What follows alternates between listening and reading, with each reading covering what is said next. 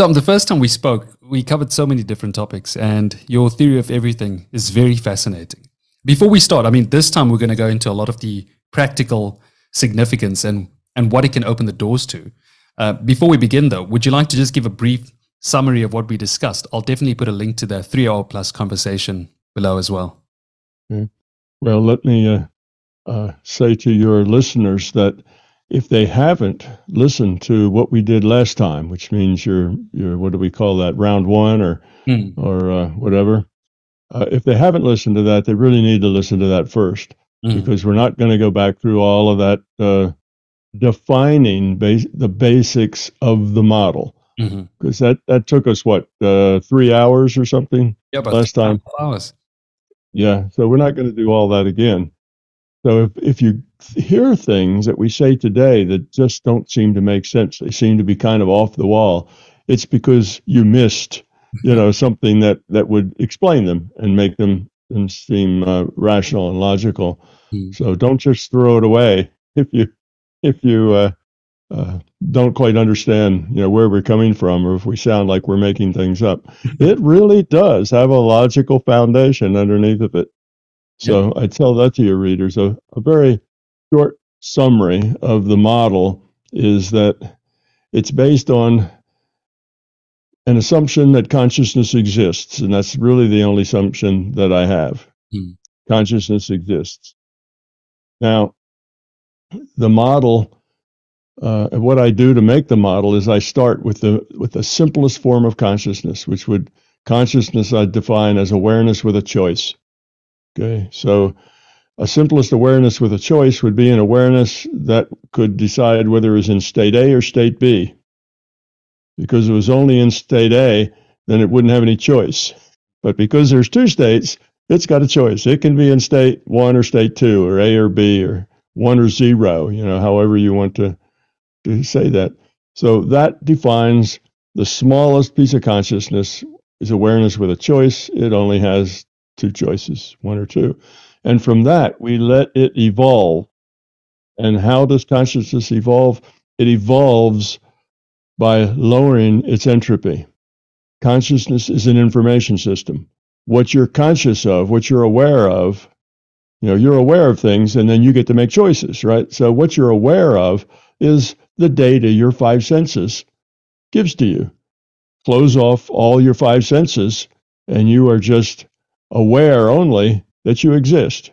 You're aware that you're aware and nothing else. You can't see, hear, smell, taste, feel anything else.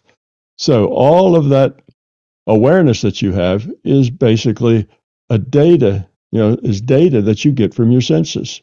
Your senses are just data collectors, and your body is a data sensor platform, right? So we come to the conclusion that consciousness is really an information system. It's about information. Think of an information system where all the bits in it are all random. Random ones, random zeros, if you want to think in terms of binary, like our computers. So they're all random. Well, if they're random, there is no information. That's the very definition of no information, is that everything's random. Randomness carries no information. So the way you create information is by ordering some of those bits. And then that order, whatever that ordering is, that ordering then can stand for something. It can be, a symbol for something else. You can build on that. It could just be a number 1, the number 2, the number 6. The ordering is just something that the system finds interesting. And the more order it can produce within that randomness, the more information there is. So how does an information system evolve? It evolves by lowering entropy, because entropy is a measure of disorder. So when you start with random and you order it, you're lowering the entropy. So that's a big part of this theory that you have to understand. So this consciousness system now is going to evolve. And if it can have 2 states, well, it can have series of states. It can have a 1 and a 1, and then a 0 and a 0, or a 1 and a 0 and a 1 and a 0. Or it can make up as much as it needs. Because if it's aware, that means also that it has memory. it's aware of things, and not just this moment and nothing else ever. It's a it's aware of things as time goes by. So it has memory. So now it can make any kind of strings of ones and zeros, within its memory. Okay, now it's evolving further, and it runs into lots of patterns and it creates time by taking a 1 and a 0 and just alternating that 1 0 1 0 1 0 regularly, and that's called a metronome, and it creates time. I shouldn't say that way. Time's already there, but it creates regular time. Not just kind of prior time that things change somehow or sometime, but ordered time, regular time that's measured in beats. Yes. 0 1 0 1. So once it has regular time, it can also make sequences. Eventually, it runs out of its evolutionary space because it's just one monolithic thing. The solution is break itself into pieces. Those pieces are you and I. We're just pieces of this larger consciousness system, LCS, I call it, larger consciousness system. So we're just a subset, a virtual machine inside a big mainframe, if you like. Okay, so that's who we are. And we all have free will, because if we didn't have free will, then there wouldn't be any point in breaking it apart. You just break into a bunch of parts that are exactly, there's no new information there. But if you give each part free will, now you have a bunch of independent players. And when you have a bunch of independent players, what they can do together, what they can create together, is much bigger than what just one player is going to create by themselves. One player is limited to just what that one player can think of.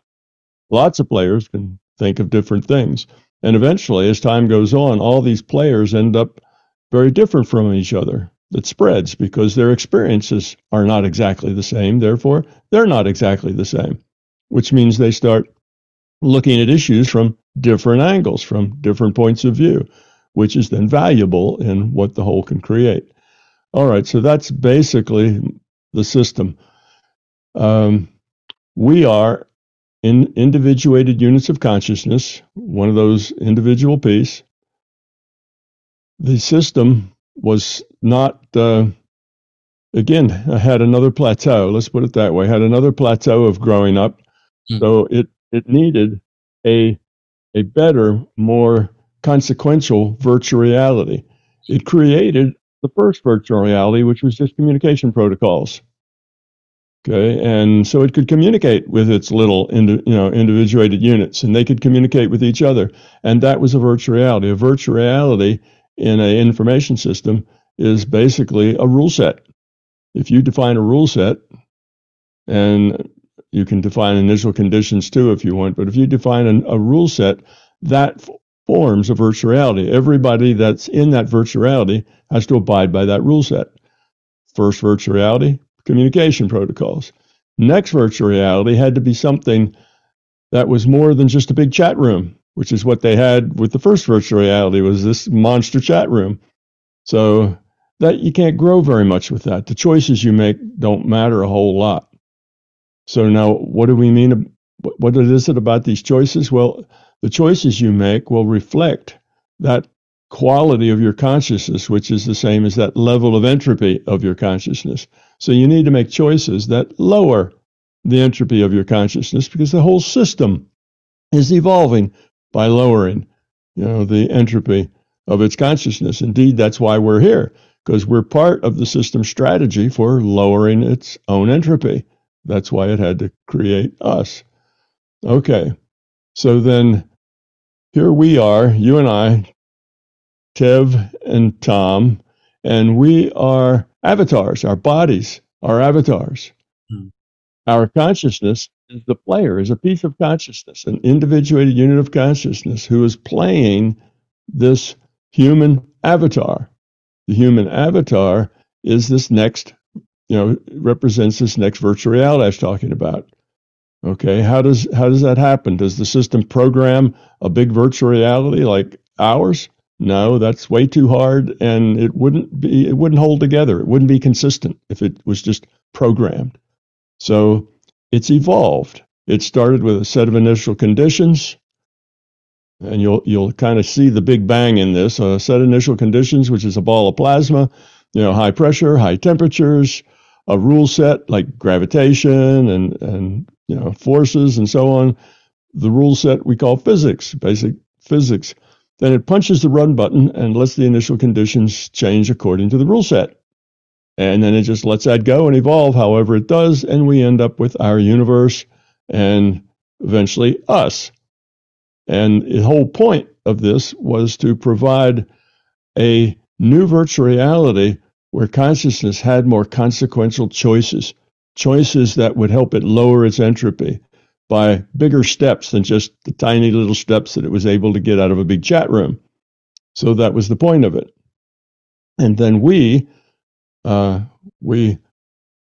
individuated units of consciousness, we partition off a piece of ourself, which I call a free will awareness unit, and that's the piece that logs on to play a human that has evolved inside this big virtual reality that the system has evolved for us to play in and make choices in.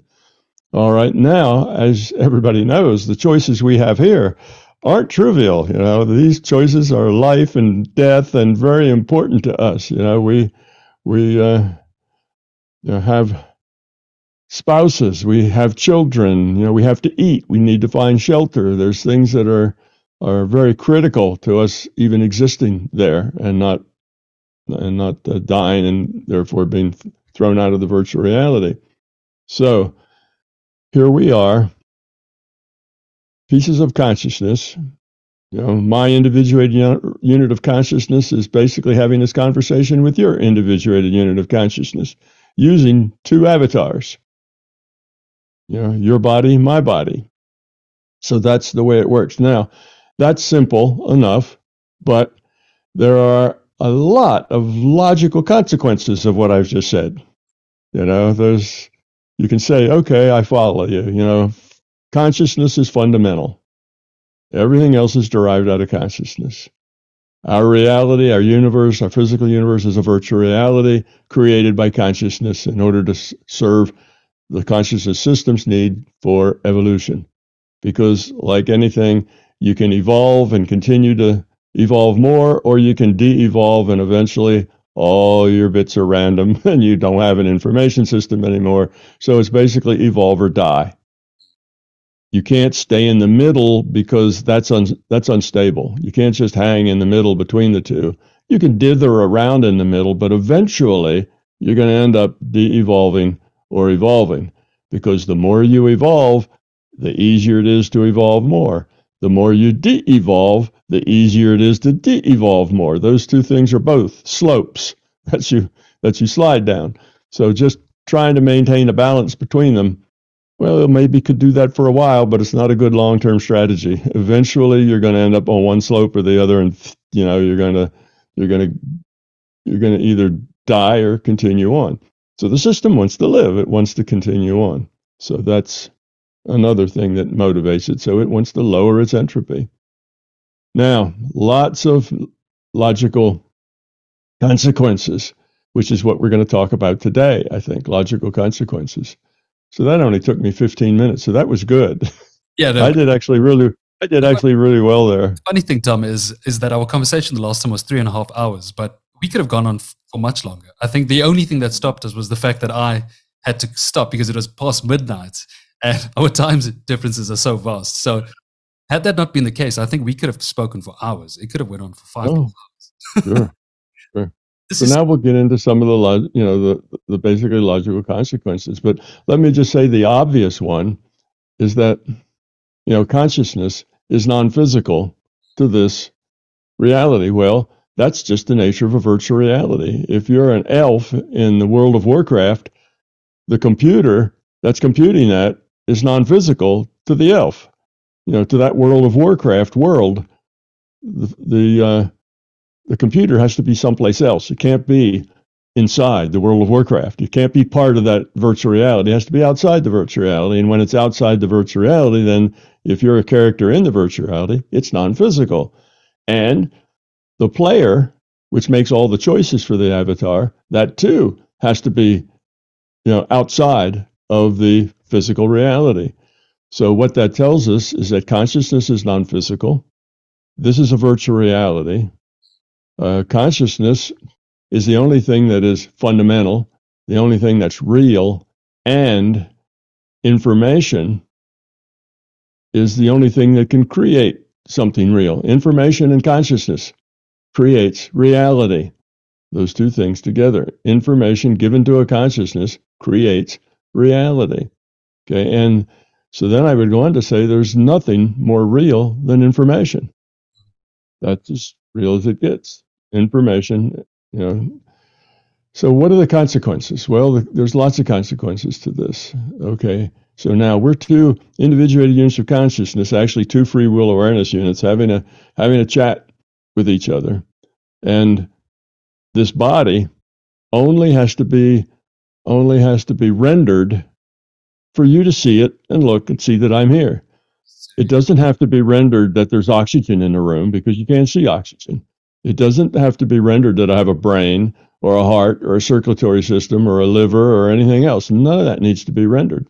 The only thing that has to be rendered is my exterior and your exterior and the motion, the things that we do. Okay, so the rendering isn't as big a problem as one might think. Like any other virtual reality, you only render what the player can see or feel or smell or taste. You've got your sensors. You only have to render what the other players can sense. Okay, so that's one thing. So our body is a virtual body. There is no brain. It's a virtual brain. The brain doesn't remember or process anything. The brain's not even rendered, unless somebody cuts your head open. Then it has to render a brain because now that's something you can see or smell and taste. Taste. That's gross. Anyway, the avatars of neurosurgeons probably see the most rendered brains in that case. Yes, they probably do. So none of those things are actually rendered. We're pieces of consciousness. Now that means that we're immortal. Consciousness doesn't die, body dies, but consciousness is the player. When your elf dies, you don't have to quit the game forever. You go get back in the game. Well, we do too. And the reason we have to get back in the game is evolving, lowering our entropy requires that we change who we are. We have to make ourselves a lower entropy being. It's not about our behavior. It's about who we are. It's not about acting kind, say. It's about being kind. And those two things are very different. So it's not easy. So when you drop out of the game because your body dies or you get run over by a truck or something happens, well, you have to get back in the game. So you get another, your IUOC, takes that old partition down, reintegrates all that part of that computer, puts a new partition down, and starts to log on to some other being. And when it does that, it logs on with no intellectual data, only with the amount of quality of consciousness that IUOC has learned up to that point. So the whole point of this game is to learn, to grow up, to lower your entropy. And because we did it last time, I'll just say that we can logically show that the optimal way for a social system to evolve, and we are a social system now, there's lots of us interacting with each other with free will, that optimal way is that those interactions be cooperative, that those interactions are based on caring, on helping, on positive things, not negative things. So I call that the love side. So our whole point of being here in this virtual reality is to lower our entropy, and the way we do that is to care about each other, to cooperate, to connect. And yes, that's not just me trying to feel warm and fuzzy. That is a logical conclusion. It's one of those logical conclusions from what I told you. But you can find that in last time's stuff. We won't do that again. So that gives us purpose. What's our purpose here? It's to grow up. It's to lower our entropy, which means it's to become love, to care, to cooperate, to be, ask the question, what can I do? How can I help? Rather than what's in it for me? And, how can I get the most by doing the least? That's going the wrong way. That's on the fear side, which is the opposite of love, is the fear side. It's not love versus hate. It's love versus fear. Hate is just an offshoot of fear. So in any case, that's just one of the logical consequences. But I'm pointing those out because they're kind of the big things, and we're going to get into the more detailed things later. So you are a piece of consciousness, and you are immortal, and you have multiple lifetimes. But each time, you only take your quality with you into that next life and not your intellect. And there's a lot of good logical reasons that it has to be that way. So that's enough. I think we kind of have the basic thing. Who am I? Who are you? Why are we here? What the system was made of? And we'll just start off fresh from that point. So for all of those who need to watch that, they should. And then obviously read your book, your trilogy, Theory of Everything, get a deeper understanding, and then you can come into this conversation with a bit more context. Now, this theory, unlike other idealists, you even mentioned Bernardo Castro, Donald Hoffman, etc. There are many idealists out there at this point, but your theory, you're able to touch on topics that they tend to sway away from, and they don't like to talk about out-of-body experiences, near death, sort of paranormal things. So anything that's considered paranormal in that sense. This theory obviously allows you to touch on topics that they don't like to. And I think let's go through a lot of them. You already briefly touched on death and this process of almost like a reincarnation. You're just sort of rebooting into a different avatar. Let's touch on what happens after death. And along those lines, how does your theory explain sort of reincarnation within this context and also near-death experiences? Okay. Well, death is part of the rule set here. Remember, we had initial conditions and a rule set. And the way the rule set works is we grow old and the body dies. Or it's a dangerous place really to be. We may get, killed some other way. We may die some other way. You can get a disease. You can get, killed by force, whether it's being run over by something or whether you're in a fight or whatever. So the human body is going to die. And really, that's a good thing because what we're doing is trying to lower our entropy and grow. And as we get old, we kind of get that been there, done that attitude, and growing gets a little slower. We kind of get settled in our ways, and we think we know just about everything that there is to know. And we're happy with what we know, and we don't care much about what we don't know. And that means the learning kind of gets slower and slower and slower. So what happens when when you get an inefficiency like that is, well, you need to reboot. You need to say, well, okay, we've got enough out of that character. We're not going to get much more out of him, so let's go to another. Because when you're very young, you're very much open to everything because you don't know yet all the things that are impossible. So everything's kind of possible when you're young. And a lot of those things that people will tell you are impossible really aren't impossible. Those are just beliefs that those people have, you see. That's how we make progress. We grow, we do things that are better. So, okay, let's say you are an individual and your body dies.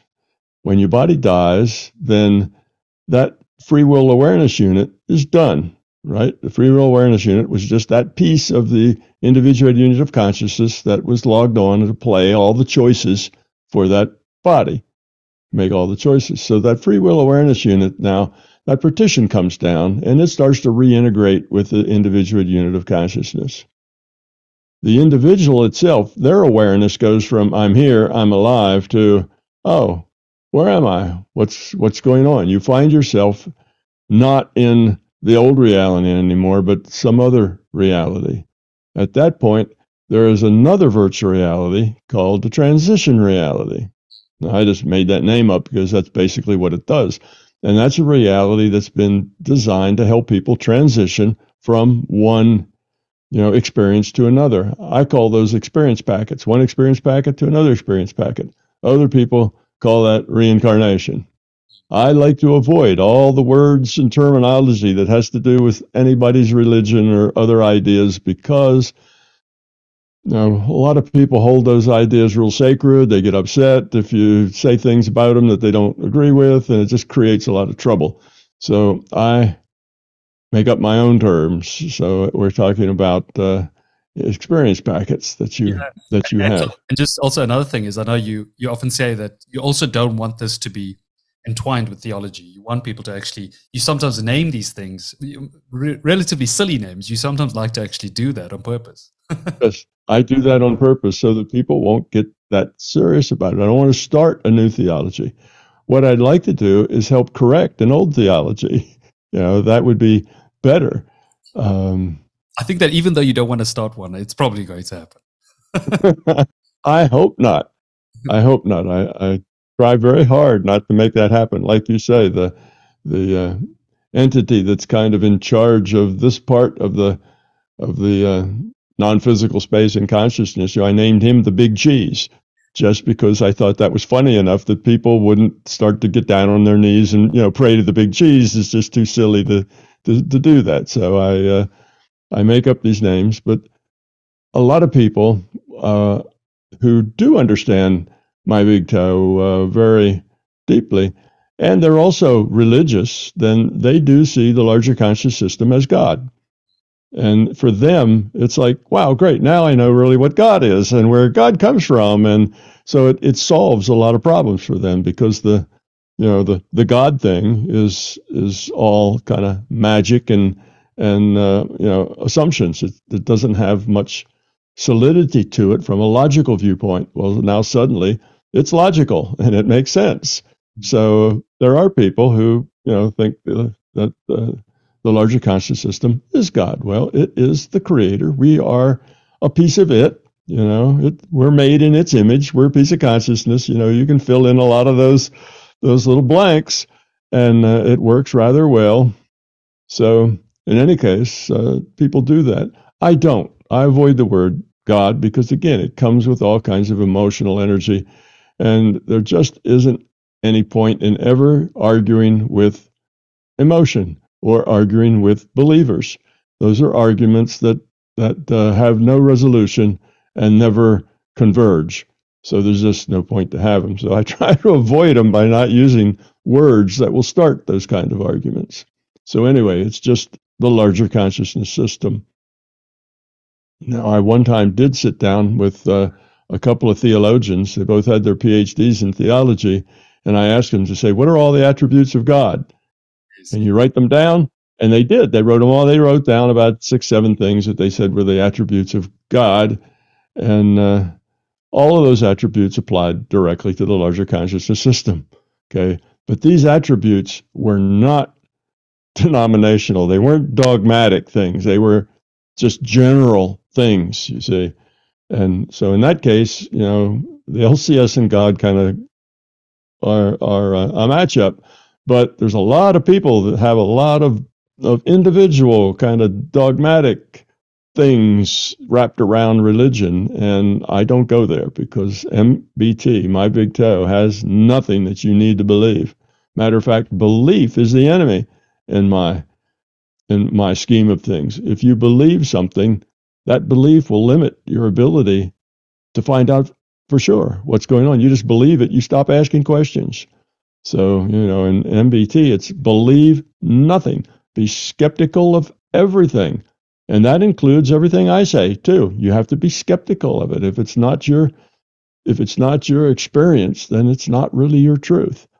So, I implore everyone to be skeptical and find out for yourself whether there's truth in this or not. And there's many ways you can do that. So, and I give people tools to help them do that. You can find them at my website. So that's let's go back to the death, Tom. Okay. So you die, you end up in the transition reality. Now, the transition reality, the first thing that it wants to accomplish when somebody who's just died shows up, it wants to make them relax and let go and not be so hysterical about, am I in heaven or I'm in hell or what's going on here? Or, you know, so mostly it's just to comfort and to get people to let go. Now, the thing that helps people letting go from the past experience is that their past life that they just exited starts to fade, just like dreams fade. The instant after they died, they remember every detail of it. A minute later, it's kind of fuzzy. 3 or 4 minutes later, they only got the highlights, and by 5 minutes later, it's kind of I remember having that dream, but you don't relate to it that much anymore. That's the way dreams are, and that's the way your past life is. So they just want you to kind of be still and connect and be happy and be positive, just long enough for all those past life memories to disappear like a dream. Why do you think that happens? Well, why that happens is because all of that past life stuff brings a lot of fear with it. There's a lot of fears there. And trying to deal with all of that when there's really nothing you can do about it, it's over, right? Oh, I left my children. Who's going to take care of them? Oh, I did this. Oh, I did that. Am I in heaven or I'm in hell? Am I going to be punished forever? So you have all this junk that people are struggling with, are afraid of, and they're fearful because this is the unknown now. So they're in the unknown, and people are kind of afraid of the unknown. So you have to kind of comfort them as they show up. And the way the system does that is somebody, it's like the Walmart greeter. I don't know if that makes any sense to you in South Africa, but here we have these big stores, and there's somebody stands inside the door. Welcome to Walmart. Yeah. What are you looking for? Oh, hardware's over there. That kind of a person. So you kind of have the greeters there that welcome people to say everything's fine. You're doing great. Yeah, you're gonna like it here. Whatever. Just things to make people, oh, really? And they kind of look around and everything's clean and looks nice. And then if the people who are a little more worried, the ones that have more fear, then they get to see relatives. Oh, look, there's your Uncle Fred that died 10 years ago. He's come here to greet you. Well, it's not really their Uncle Fred. That's just a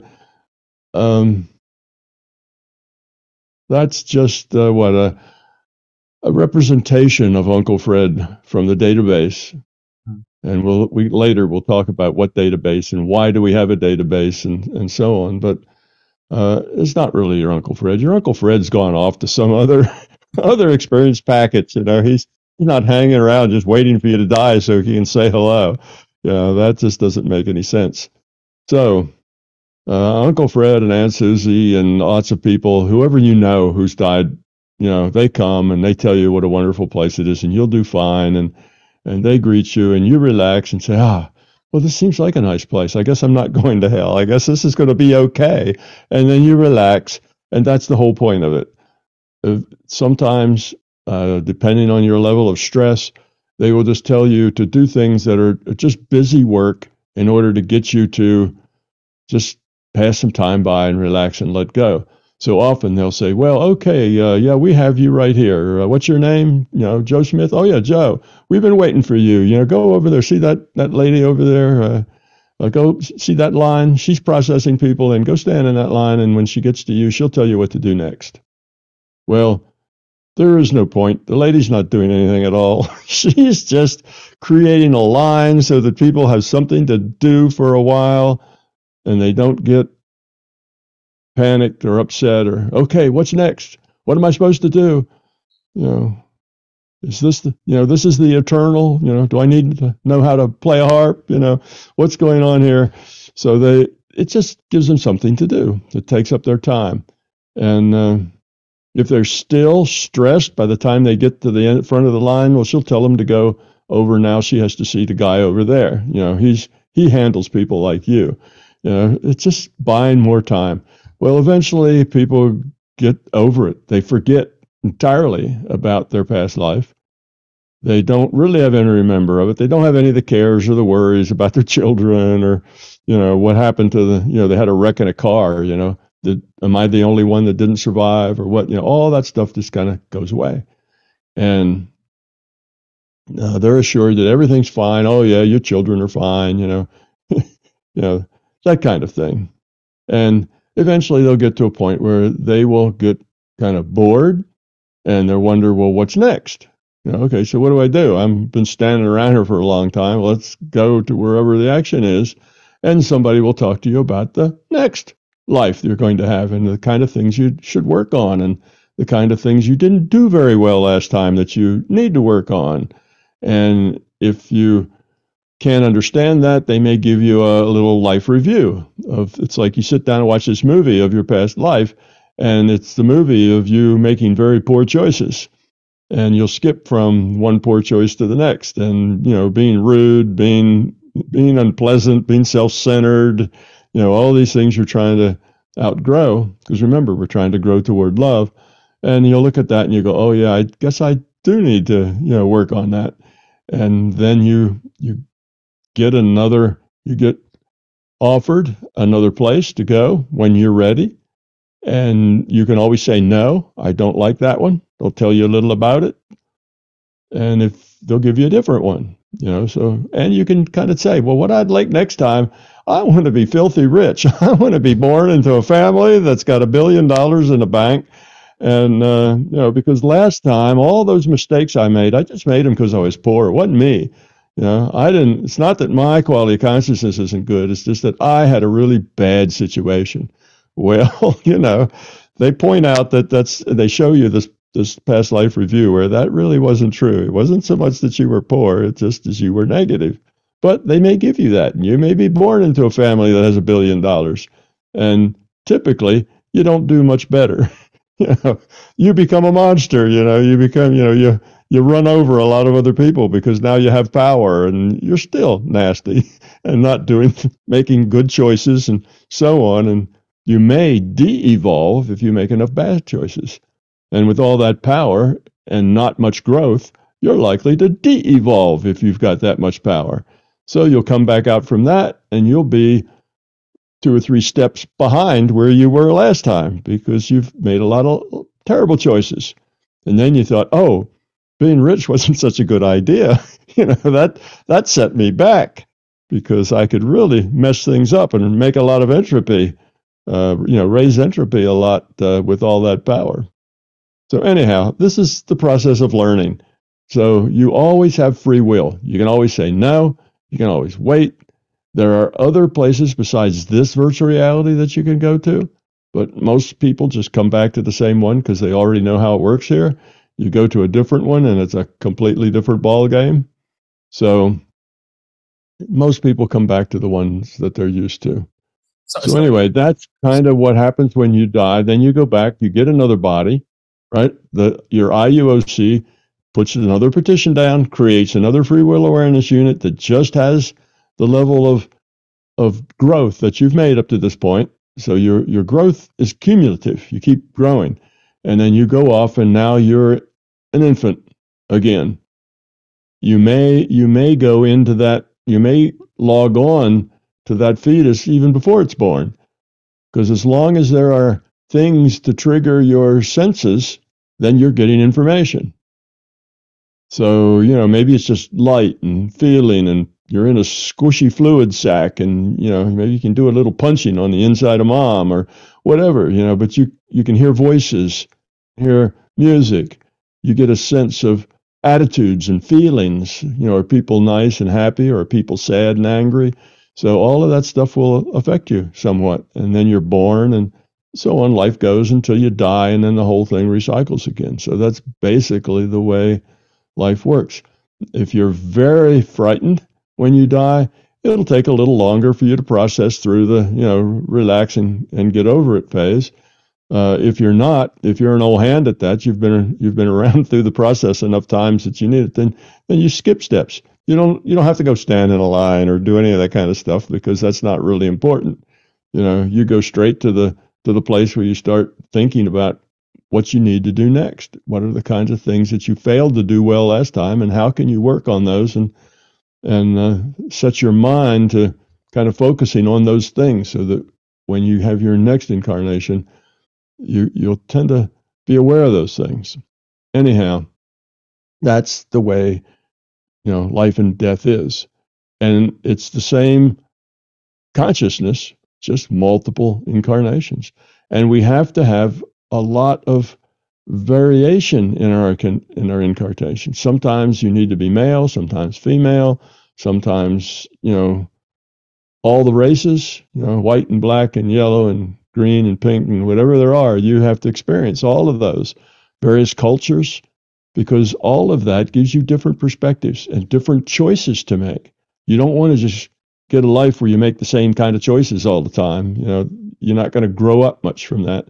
You need lives that give you an array of different sorts of choices in different circumstances, which is why you don't take your intellect along, because if you did, all you do is try to game the system. Oh, well, what choice should I make here? Oh, yeah, I should do this. Well, that's the acting kind instead of the being kind. That's not going to help you. We don't want you to try to game the system. You need to act out of who you are sincerely, out of the authentic you has to make the choice. Well, the way the authentic you has to make the choice is that all the intellectual part is gone. So what's left is the authentic you. So that's why you shouldn't, that you don't want all that knowledge. Not only that, it would be ridiculously cumbersome if you were aware, oh, let's see, I've had 20,000 wives and about 60,000 children, and I loved every one of them dearly. They were my whole reason for living. And, you can't keep track of all of that stuff, because you're not just going to be 2 or 3 incarnations and now you're brilliant and you know everything. You're going to do this thousands of times. So you need to let go of the past, start out with an authentic expression of who you are. Then you have authentic choices, and you can learn something from an authentic choice. You can't game the system because you don't have any information to game it with. So that's why there's no user's manual. There's no, that we don't understand all this when we come back. It's better that we don't. We're more authentic, and we have a higher probability of success if we just come in, and we have to make choices that express who we are, and then we have to live with those consequences. So one other thing I'd say about that if you are growing up, lowering your entropy, you tend to have a happy life. You tend to find satisfaction, peace. Your life is very good. You smile a lot. If you are not growing up, if you are mostly in the fear category and self-centered and fearful, your life is miserable. It's always a struggle. Everything seems to go wrong. There's always the next hurdle that's blocking you, that's in front of you. You blame everything on everybody else except yourself. That's the life you live, and it's miserable. It's painful. So it's in everybody's interest to actually try, to level up in this game by being kind and being helpful and being caring and getting rid of that self-centered stuff. Get rid of that ego that's all about you. Make it about other people. Love is about other. Fear is about self. So that's death. Within that goal-directed framework, where you're constantly coming back in order to fulfill this, what happens when you actually truly do fulfill that and you reach that lowest entropic state where the person is now embodies love in the sense that you're talking about? Well, there's a couple of issues here. One, it's true that the more you evolve, the easier it is to evolve more. So the steps you take tend to be bigger and bigger. So you get there faster and faster as time goes on. On the other hand, on the other side of that coin is that the changes that you make are changes really of refinement. If you're pretty good and you've lost all those crass, things, you stop, killing people, you stop beating your children, and your wife, you stop kicking the dog, if you've kind of gotten over all those crass things, well, now you're refining something that is already pretty good. And those refinements come in smaller and smaller increments. So it's easier to learn more, but what you're learning more now has to do with refining. You're trying to lower entropy. Well, one of the facts of life is entropy never goes to zero. You can't ever get it to zero. You can approach zero. You can get asymptotic to zero in the math language, but you never actually get to zero. And you have to always work on it, because if you don't put effort in to work on it, if there's no energy put in, then you start to backslide. Entropy just starts to rise up because you're not putting the effort to keep it down. That's the second law of thermodynamics, that systems that are not reversible, systems that evolve and move and change, if there's no energy put into them, they automatically decay. Everything has a shelf life. Everything decays. Even a block of steel, if you wait long enough, it'll evaporate. That steel block will get smaller and smaller and smaller until it's gone, just like an ice cube. You put an ice cube in a freezer and you let it sit there long enough, the ice cube's gone. It sublimates into water vapor. That's just because water vapor is a higher entropy state than ice. So that's just the nature of reality, and it's the nature of consciousness as well. So you have to always be putting effort in. So you never get to the point where you say, I'm done. I've gotten here. My entropy is really, really low. I can't lower it much more except by tiny increments. So I quit. Well, as soon as you quit, your entropy starts going up again. Your ego starts getting bigger. You start feeling good about yourself. Oh, I made it to the top. I'm better than all those other people. You see, now all that's just ego talking. That's not high quality.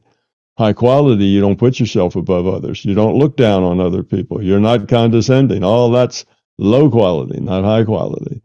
So what you do instead is you decide that, well, what can I do to help? It's not just about me. You see, if it's just about you and you've just been working on lowering your entropy and now you got it really low, yay me, well, that's all about you. What have you given back? How have you helped? How have you helped everybody else succeed? Oh, I haven't. It's just all been about me. Well, then you're not that grown up. You see, you just think you're that grown up. If it's all about you, then you've got a lot to learn yet. So that's the point. So there really is no end. You always can be helpful to others. You can always incarnate back here in a situation, and you don't have to be a big guru or, lead, the masses to salvation or something. All you have to be is just a good person, just somebody who's helpful and caring and happy and smiles. Just be a low entropy person, because just by being that way, you'll help other people become that way. You will be a good example, and people around you they'll feel better. When they're hanging out with you, they all kind of feel better than not. So you're a force to help them grow up. So you come back and be part of the solution, not part of the problem. So there is no end to it. Now, a lot of the religious theologies always, they have ends to it, because otherwise it's a hard sell. If you tell people, well, what's the point, they say, and say, well, so you can be helpful to others. Well, when do I graduate? When do I get done? And if you say, never, you're doing this forever, because, you're an information system, and we can always get better. If just you and 10 people and you all care for each other, that's nice, but you need to care for everybody on the planet, and all the dogs and cats too, and everything. You need to take care of the planet and its environment. There's lots of things that are positive that you need to learn to do. So there's no end to that. You can always come back and teach and be helpful. Well, that's a hard sell. Why would somebody want to pay their money into that collection plate? When the other collection plate says, oh yeah, when you die, if you do everything right and keep that collection plate full, you'll go to heaven, and that's it. You'll just be happy and be perfectly, content forever. Well, that's a easier sell. Oh, that sounds good. What do I got? To donate a lot of money to the church and I'm in forever. Um, or like in Buddhism, you return to the Godhead. Okay, you go up, but you get to the point that then you just become a part of God, and that's it. But you see, that's contrary to what the larger consciousness did in the first place. It had to break itself up into pieces, so that there were these pieces that interacted with each other. The idea, everybody lowers their entropy, everybody gets up, everybody returns to the Godhead, then what do you have? You've just moved backwards, a long way backwards. Now you have one chunk of consciousness where all the pieces have returned. Well, it's very limited. It'll start to de-evolve rather quickly. The point is that you've got billions of pieces that all have to learn to work together, cooperative and caring for everybody. Well, that's a harder thing to do, you see, and one monolithic thing can't do that. It can just kind of care for itself, but that's kind of self-focused, Caring for others is a tough thing when you're the only thing around. So you end up de-evolving. So that's really headed in the wrong direction. So I don't think that the joining the Godhead is really the point, unless the larger system has way too many IUCs out there, and it'd like to cut the number down. The number of seats in the game has gotten too large. I'd like to cut some down. Then some of those might just be absorbed back into the LCS, yes, but not in general. That's not the way that it's going to be. That's not the point. Is not to go up and become part of the deity. It's to keep helping others. See, others. Unless you're the last one, everybody else has succeeded, and you're the last one. But it's not going to be that way. There's always new coming in at the bottom. People are having babies. New avatars are all the time, and someone needs to just to keep this virtual reality going. Needs to play the part of those avatars, or the system gets stuck playing all of them. Now they're not IUOCs, they're NPCs, non-player characters, because the server is playing the parts of all of those. Well, now the whole system, this whole entropy reduction trainer system, has become inefficient. It's starting to outlive its usefulness. So I don't think any of that's going to happen. There's always going to be those who aren't as far along as you are, and if you can help them, then if you're grown up, what you want to do is help them. You don't want to quit and go play a harp on a cloud for eternity. You want to be helpful. You want to get back in the game and be part of the solution. That's what you like doing. That's what makes you happy. So you're incarnated, let's say, and you go through this journey. Two logical scenarios can arise. One is the information is neither created nor destroyed in that sense. But let's say the information continues. That means you have access to information from the previous avatar's existence. So that opens the door to talking to a past life or seeing a past life, at least. Right. And also, the information also can perhaps intrude into the future, perhaps into a near-death experience. How would those two things occur? Well, a near-death, let's just jump to a near-death, and then we'll talk about the data, because now you're touching on this database that I was talking about, and I can explain why there is a database, why there has to be a database, and what that means to be able to access it. That's where Uncle Fred was. The guy came to greet you. He was basically a projection out of that database, because everything we do, think, thought about doing but didn't, doesn't matter, every feeling, all of that is part of a database. And there's a reason why the system has to collect that data, and I'll get into that later. But an NDE is basically somebody who is, they say, a near-death experience, but the body maybe dies for a little bit and then gets resuscitated. So when I say dies, I mean it goes past the point of where life could be supported at that state that the physical things in couldn't support life, but it doesn't mean that state can't be changed to where it can support life again. So people get in this spot where they're dead for a little bit, or if nothing else happened to bring them back, they would be dead. But something else happens and raises their potential for life back up positive again, and now they come back. So they are out there. Remember I said when you die, you kind of come awake and you say, oh, where am I? What's going on here? Well, they end up in that state, in the, where am I and what's going on here? And the way the system works is they start into the transition. So they get something positive. Maybe they see a light. And, the reason, so it's like, well, the light says, so come on, come here. We've been waiting for you. You're going to have a good time here. You're really going to like it. It starts positive. And most of the NDEs are positive. That's typically the way they are. They'll see dead relatives. They'll have an experience with the bright light that is nothing but love, and they'll get consumed and connected to this. Well, all that is them experiencing the larger consciousness system, them experiencing consciousness at its best, at a low entropy consciousness. And when they do that, of course, that's a life-changing experience.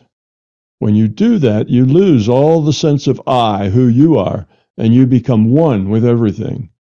And it's such a I don't know what to say, profound experience that it changes people.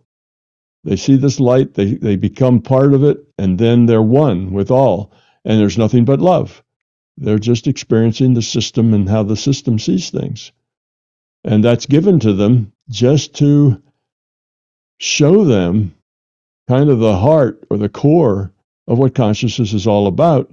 And then they pat them on the butt and send them back into the game. It says, you're not gonna die. Go back there and tell people about this. So then it helps open other people's minds. Other people say, oh, wow, that was amazing. There must be something on that other side that does that, because there's literally tens of thousands of these NDEs, and there's a lot of consistency, in the stories they tell. So if they were all just making it up on their own, there wouldn't be that consistency. So it kind of lends some credibility to the fact that there is something else, that this is not just a materialist reality that's a machine and everything that happens is, random basically, or determined. And, that's kind of a deadening concept, not an opening up and enlivening concept, well, you're nothing. You don't count for anything. There is no purpose in your life, so grab everything you can grab, have a good time, and that's what it's all about. Well, when you go on that path where you're grabbing everything and just having a good time, you end up miserable, because you're being very self-centered. You're not learning, you're not growing, and that life becomes empty and eventually unpleasant, and you become depressed, and that's not what it's all about. So materialism kind of pushes people in the wrong direction. Greed is a good thing. I'm grabbing everything I can grab because it doesn't matter anyway. It's survival of the fittest, and I got more money than you, I must be more fit than you. Well, that's nonsense. That's not the way it works at all. But that's kind of where a materialist viewpoint gets you. So the system would like to sow some seeds of, it's not like that. Reality's bigger and more significant and more important and more beautiful than just a random machine where you can do whatever you want because it doesn't matter anyway, because there is no purpose, you see. So it goes out of its way to give people positive experiences and then send them back with a story to tell. And it does. These people write books, and, a lot of people get this and they think, well, there must be something else going on, because that guy was dead for 5 minutes and then they resuscitated his body, and he has this big story to tell. So he's kind of been there and seen it and come back to tell us about it. So it's part of the way that the larger conscious system tries to help us grow and, become love and understand there's a bigger picture. So that's what's going on. Now, some people who are extremely fearful the same ones that would take longer, they may take a while when they get to that transition reality to calm them down, because they know bad little girls and little boys, and they're going straight to hell, and it's going to be horrible, and they believe that, so they come in almost in a panic. Now they've died. They got run over by a truck, didn't even have a priest or somebody, absolve them of all their sins before they died. And so you have some of those. They will have negative experiences because that's what they expect. So the experiences they're having are basically like dreams. It's things that they're making up that reflect their beliefs.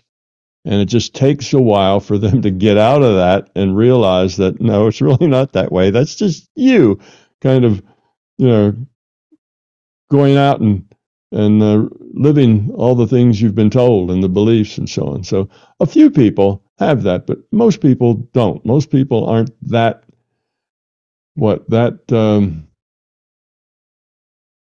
invested, in there. Most people who are religious go because it's a social thing. It's where their friends are. They meet. They have dinners, potluck dinners together. They go bowling. They go skating. They do things. It's a social club, and they have to listen to the preacher preach, but they only half pay attention because they're thinking about what they're going to do afterwards, and so on. So most people claim to be a member of a religious faith, but the great majority don't take it that seriously, but some do. And the ones that do, if they haven't been very wonderful people, they start to feel very fearful when they die.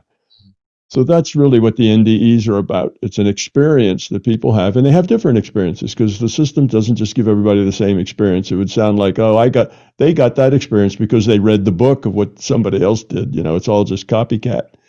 It's just, that's a part of the culture. They're making all up the same thing. So there's a lot of varied experiences, individual experiences that people have. But, you can have that experience almost anytime you want. All you have to do is go get a good meditation state, get consciousness, and have an intention to connect with the larger system. And there it is. You've got it. You can have that experience. You can be absorbed into the light and be one with everything and feel that love and feel your connection to everything else. That's not an experience that you have to die or almost die to get. It's available. That's what the Buddhists and the Hindus talk about. Their nirvana. They're going to, they have this profound experience of love and positivity. That's what they're talking about. So it's not, you don't have to die to do that. All you have to do is learn to let go. Yeah, now that's their enlightenment. But it's not. That's not really enlightenment. That just means that they've learned to control their consciousness to the point that they can let go and become one with things. It's nice, but it's not the end of the road. What's really important is how kind and helpful they are to other people. You can be very self-centered and get that experience. It's not only the people who are almost near death that aren't self-centered. You can be very self-centered and still get to that experience and still have a long way to evolve. But that's some of the differences. That's religions create dogmas and beliefs, and then they kind of work toward those beliefs. So anyway, I think that answers your question. That's NDEs. Now what we're going to get to is the database. So the database has to be created, but it's created first as a probable future database. Everything, I say everything, not really meaning everything, but let me just use that word. Everything that is possible to happen and the probability of each one of those possibilities. Okay, so there's some event that'll happen, and maybe that event might go, 20 different ways. So those are all the possibilities. Now, each one of those has a probability. Some are more probable than others. If they're all equally probable, then, that's possible too. But they all have probabilities. Now, the reason that the system has to know that about the probable future is that that's how it knows what to render next. You see, if this were a bottom, I shouldn't say bottoms, that makes it a different thing. If it's a bottom up, bottoms up is either drinking or giving, mooning somebody, right? It's one of those two things. But bottom up means you start at the detail level and move back up toward, the more fundamental level. So it's that way. So if you do that, then you'd start with elementary particles, and you'd take them and make atoms, and then the atoms to make molecules, and the molecules to make physical stuff. So that would be, you have to calculate that.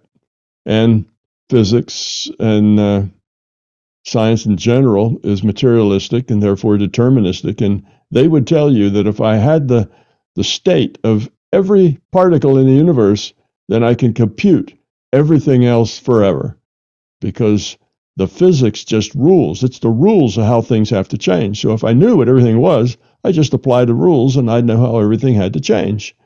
And there is no free will. There is no consciousness. Laplace's deep. Actually, there is no time. So they have to get rid of all those things, because materialism is not logically compatible with any of those things. It's only compatible with determinism. So in any case, this system isn't made that way. That would be a hugely inefficient way to run a model of this reality. Trying to, how many particles? We have like, 3 trillion cells or something just in one body, and each one of those cells has probably trillions of atoms and elementary. Each atom has a whole bunch of elementary particles, and it just gets to be impossible to deal with that if you're trying to build something from the ground up. That doesn't work. So what works is that you have a rule set. Remember the rule set, initial conditions and a rule set is what made the reality. So you have that rule set, and that rule set is mostly deterministic with some probability included in it, because some natural processes are random. And you have that rule set, so you can create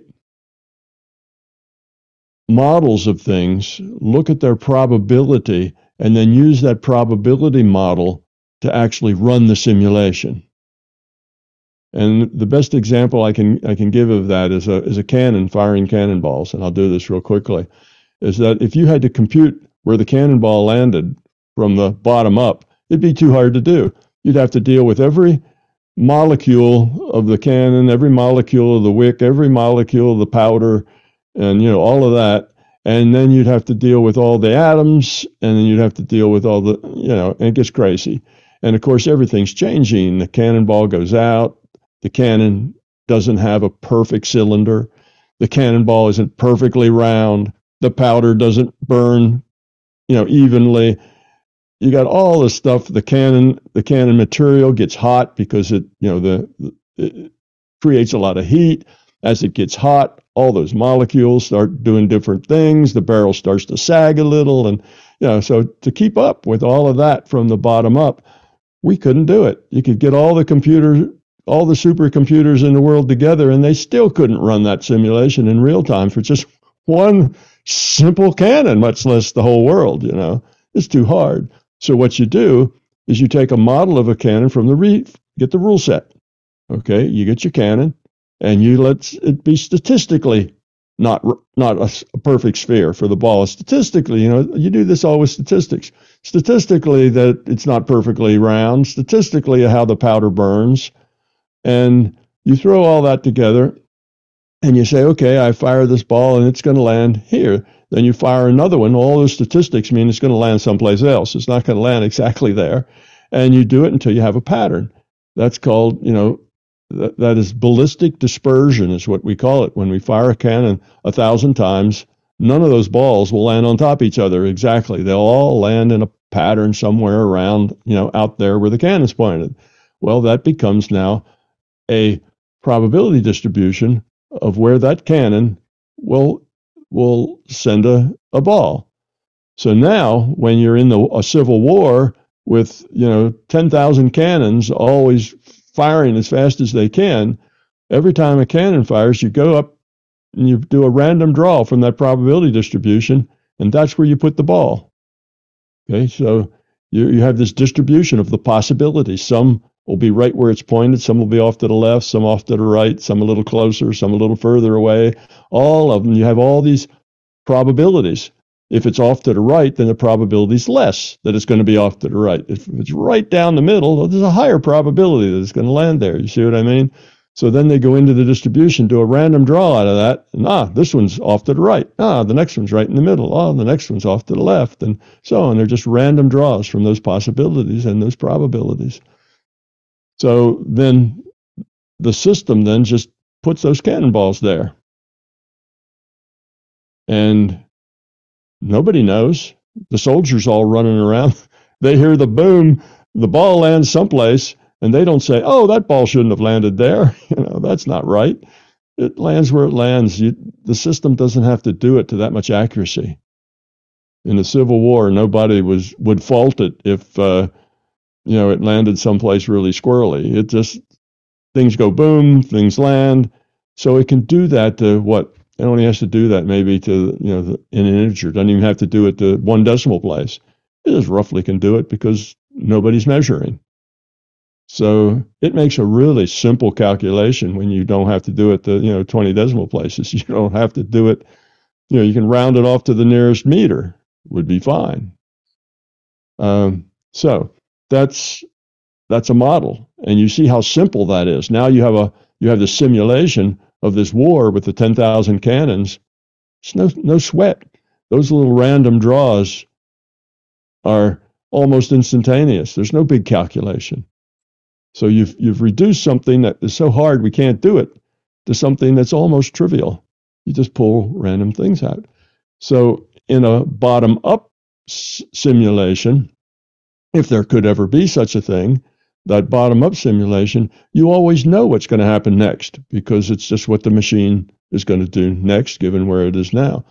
But when it's a probability-based model, there is no way to know exactly what's going to happen next. Right? So what happens next is a random draw from that probability distribution of the possibilities. That's what happens next. You see, that then allows the model to move forward. Now that has lots of its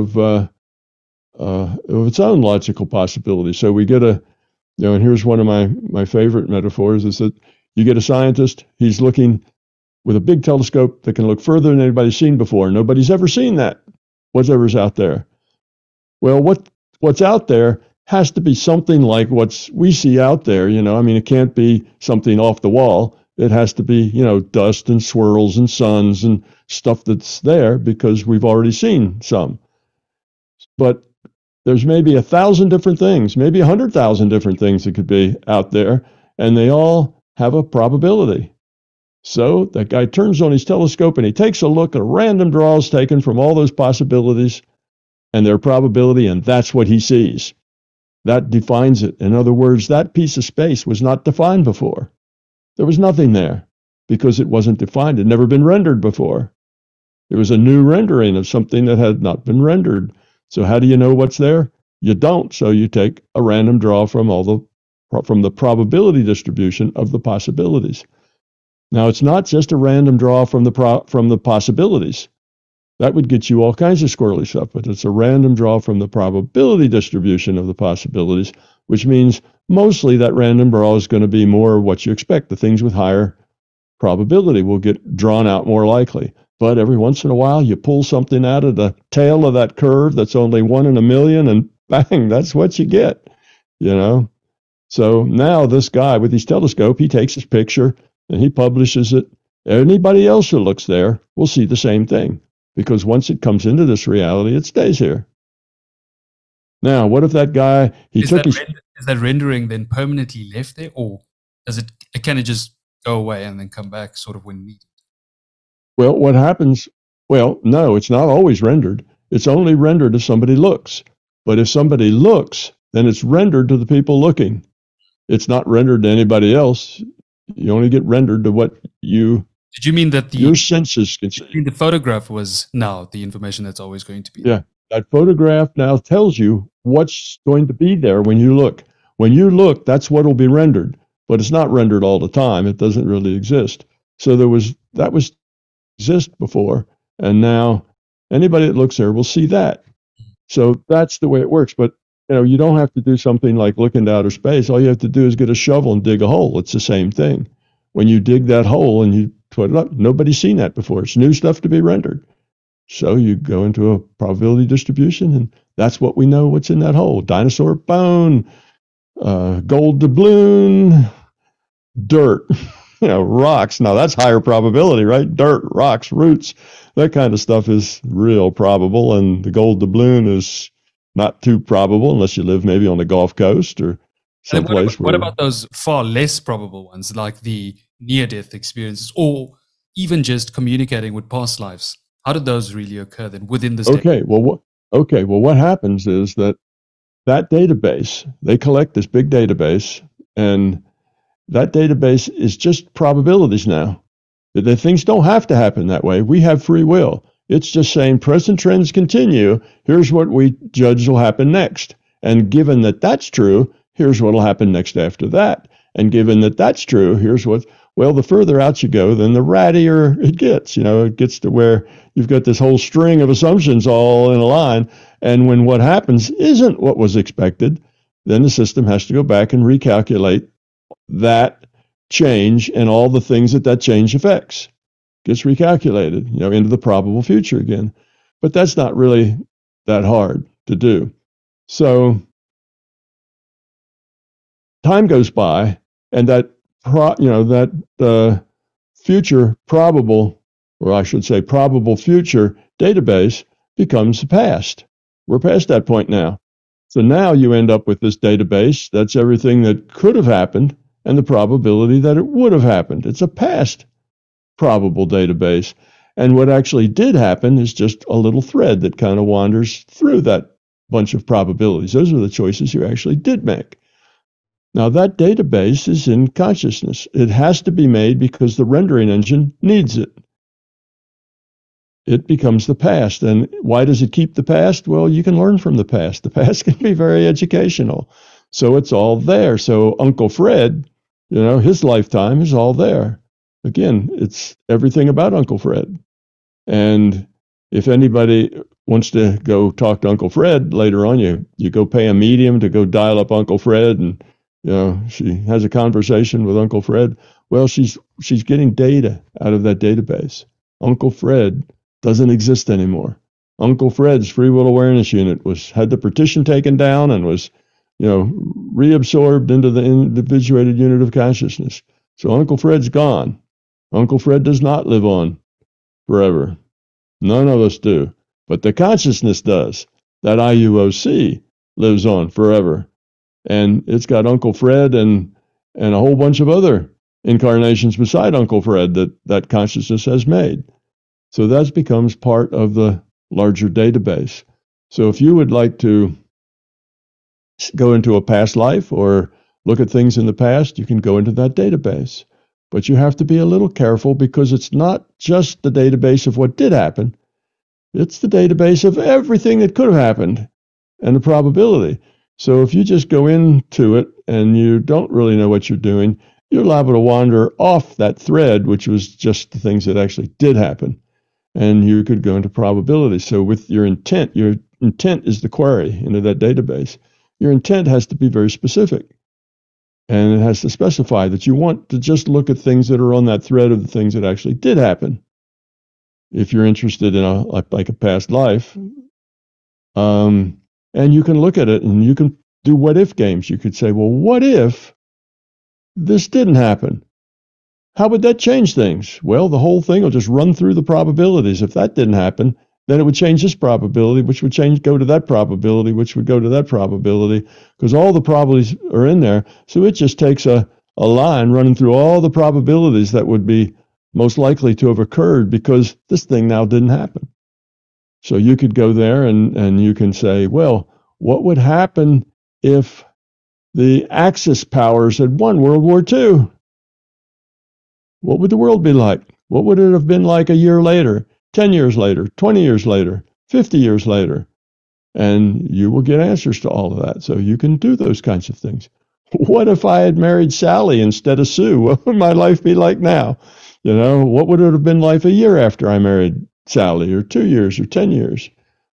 If I hadn't forgotten my wife's birthday 3 years in a row, what would my life be like now?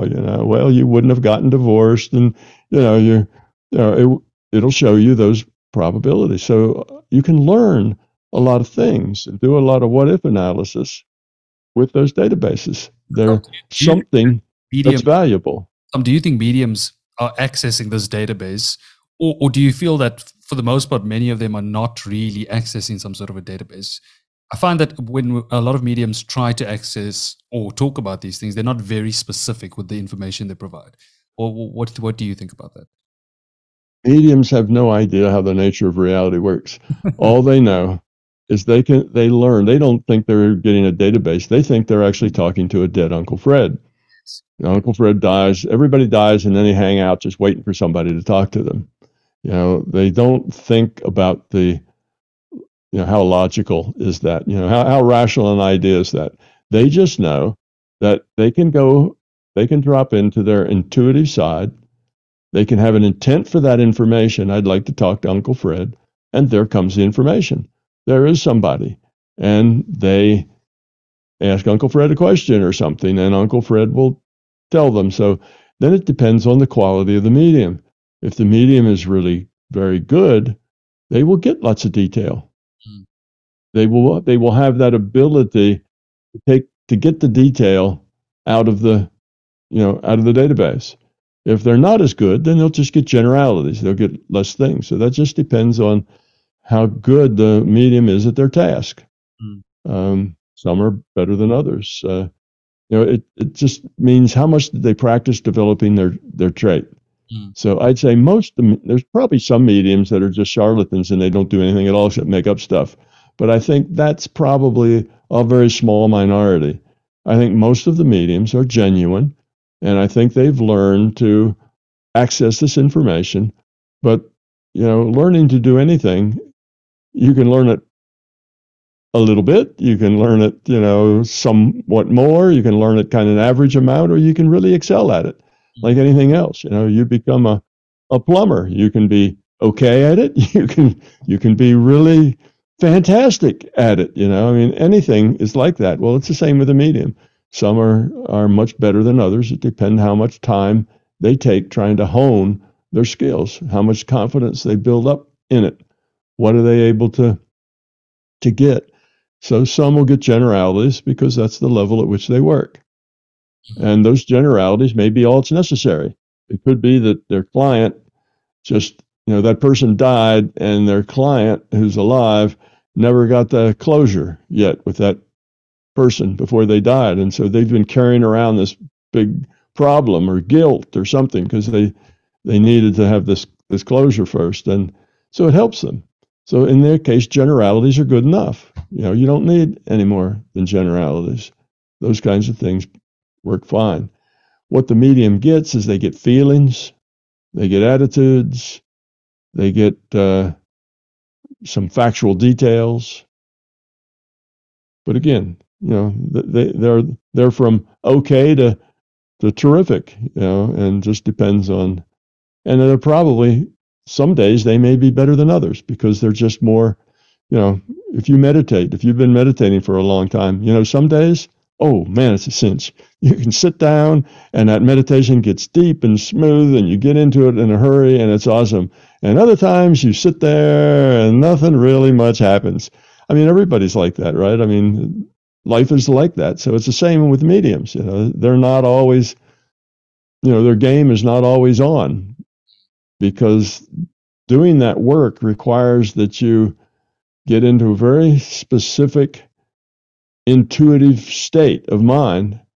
And if you have problems, you have issues going on in your life, if you have other things, well, they get in the way and kind of muddy the waters. So how good are you at putting all that stuff aside? How good are you at having a clear, noiseless environment, in your mind to work with? Well, some days are better than others. Some people are more skilled than others. So it's just like everything else. And you think Everything. that crossing over or entering that sort of similar transition state is purposeful in the sense that for the most part those access to information situations tend to be very positive for people. So you think it sort of guides that process you're talking about? Yeah, of course, they're positive. The whole point of it isn't because the dead person needs something. Dead person doesn't need anything. They don't need closure or anything else. The point of it is that there's somebody here who's carrying around grief or guilt or some other kind of an issue that's really keeping them from going on and growing and making good choices. They may be waddling around in self-pity because they didn't do the things they should have done, didn't say the things they should have said things they shouldn't have said. Before that person died, they maybe went off on a rant and gave them a lot of grief, and now they realize most of that was just them and their own frame of mind or something, and they wish they hadn't have done that. So they carry this stuff around. So most of the clients that come to mediums, they're the ones that need healing. It's not that Uncle Fred is having problems. He's not having any problems. He's done. The client has issues. The client needs to know that Uncle Fred's okay, because the client has, I don't know, they have ties or they have something they can't let go of. So if they just can talk to Uncle Fred and he says, I'm fine, everything's great here, and they get convinced that it really is Uncle Fred because they get some personal details out of him, and they say, oh yeah, if you told me that, then I know that really is, my Uncle Fred. Then it heals that problem for them. So that's kind of the purpose and point of it, is that it's healing for the client that wants to do it. So that's what's important. So the messages are almost always positive. Of course, the messages are almost always positive. So there's, it's true that if a person, if a discussion between the client and the dead person was such that it really would have changed the dead person's viewpoint, well, maybe the change in thoughts that the alive person had, and maybe the whole thing could go back to that IUOC as a little bit of new information about that past life that they didn't have before. So it might actually affect a little bit, but that's going to be very, very marginal. But it wouldn't be just a sort of the database that's stored already. It wouldn't. You think it actually would interact with the real data of the individual that existed? You think it wouldn't just be accessing sort of past memories or versions? False memory? Yeah, false memories. Well, probably not if the medium is good. Oh, I see. If the medium's not good, then it's hard to tell what she may be adding stuff to it. The information a person gets comes from only 3 possible sources. One of them is the larger conscious system, and the database would be just a part of that. So it comes from the system. It comes from some other consciousness, some other IUOC, because we're all netted. All consciousness is on a network. So all conscious can talk to any other consciousness. Or it comes from themselves, their consciousness. They can create information and send it as well. So in the process of calling up dead Uncle Fred and having a chat with him, if the medium has some kind of issues that also connect with that problem or that thing, let's say Uncle Fred jilted Aunt Susie. Now Aunt Susie has come to talk to Uncle Fred about stuff that she needs to work out, and the medium was also jilted by her husband. Now she's got a personal, thing that this thing that her client is doing, it also is part of her personal. Well, she may make up some information there too, because it's hard to separate yourself out of it unless you are very skilled. Well, that's part of the skill level, is how completely you can isolate yourself, your own ego, your own fears from what you're doing. If you can isolate them completely, then you're a much better medium. If you can isolate them pretty good, but not completely, then you're not quite as good, and so on. So that's just part of the talent of the person, is how much they can isolate themselves. Otherwise, they may be sticking, words into Uncle Fred's mouth because that's what they believe, Uncle Fred would think or feel. With along those lines of accessing information that's not part of everybody's day to day, how does the theory of everything explain accessing information beyond your own avatar? So sort of telepathic experiences. Well, you're a piece of consciousness. You're not a body. As a piece of consciousness, you can access that database. It's available to you. The way you access it is with an intent. Ask a question, send out an intention. The intention doesn't even have to be on purpose. You may just be thinking about something, and that might trigger a response. I wonder how such and such is doing. You may just not be in your conscious mind, but it's in your subconscious mind, and a response comes.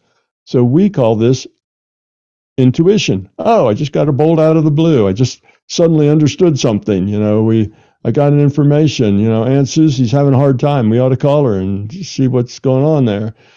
So you get these things, these messages, conscious to consciousness from the database, from the larger conscious system, and they're available to you. So if you want to look at somebody's health, well, you can get that right out of the database. That database is only, we call it a historical, but it starts just one delta T after the present moment.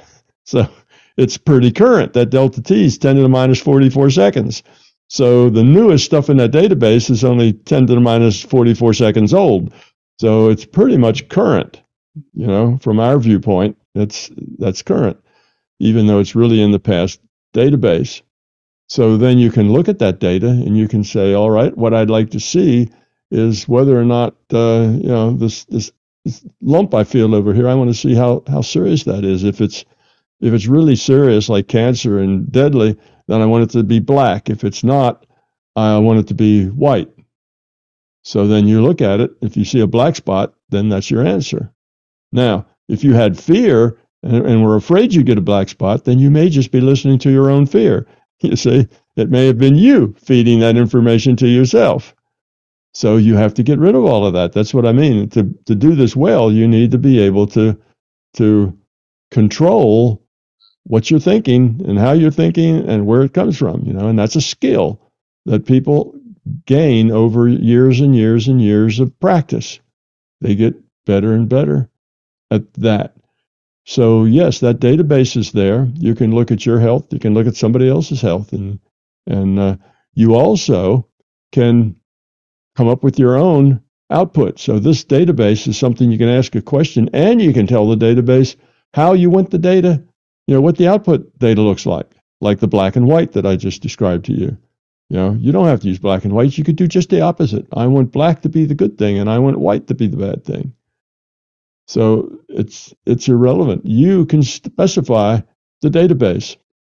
If you're a statistician, you can put error bars on it. You can do all kinds of clever things if you want to know, well, what's the accuracy of this information? Because there may be some, maybe some of the information isn't as specific. If it's really old, it may not be that specific.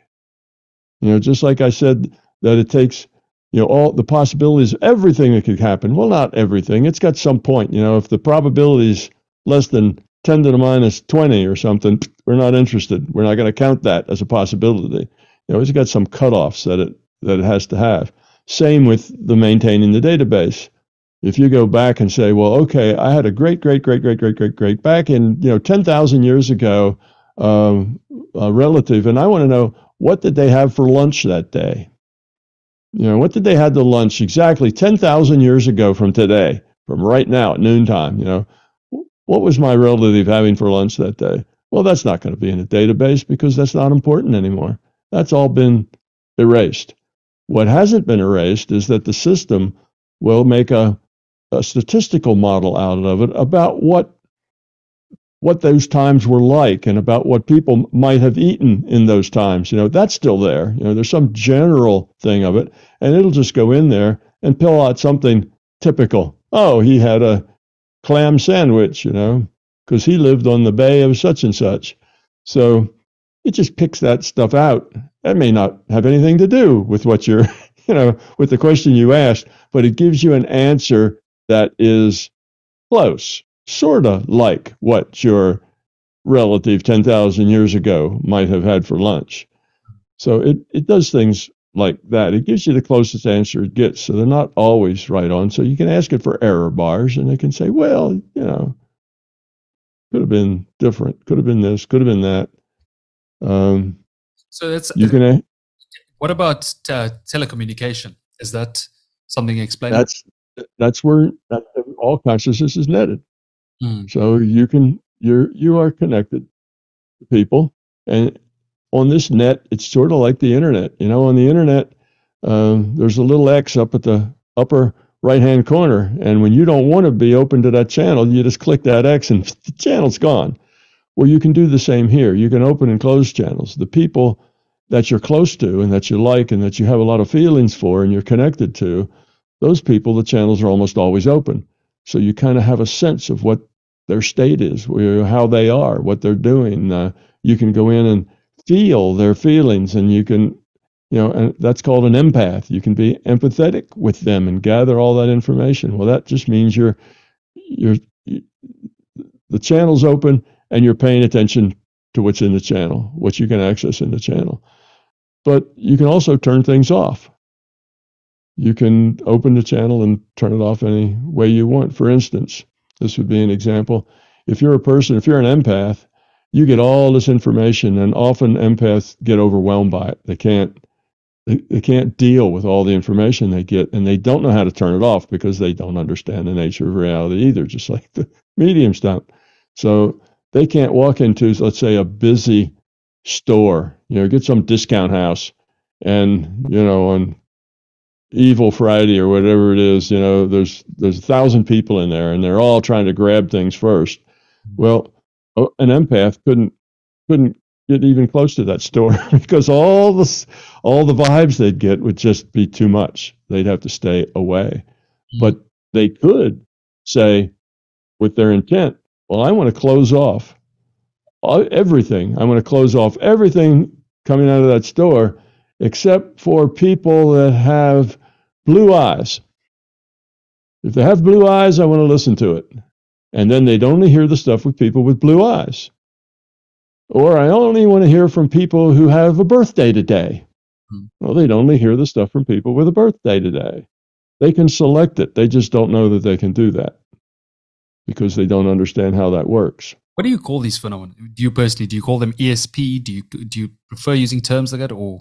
Well, I would just say that they are things that are in the intuitive realm. The consciousness has two different paths by which it can process information.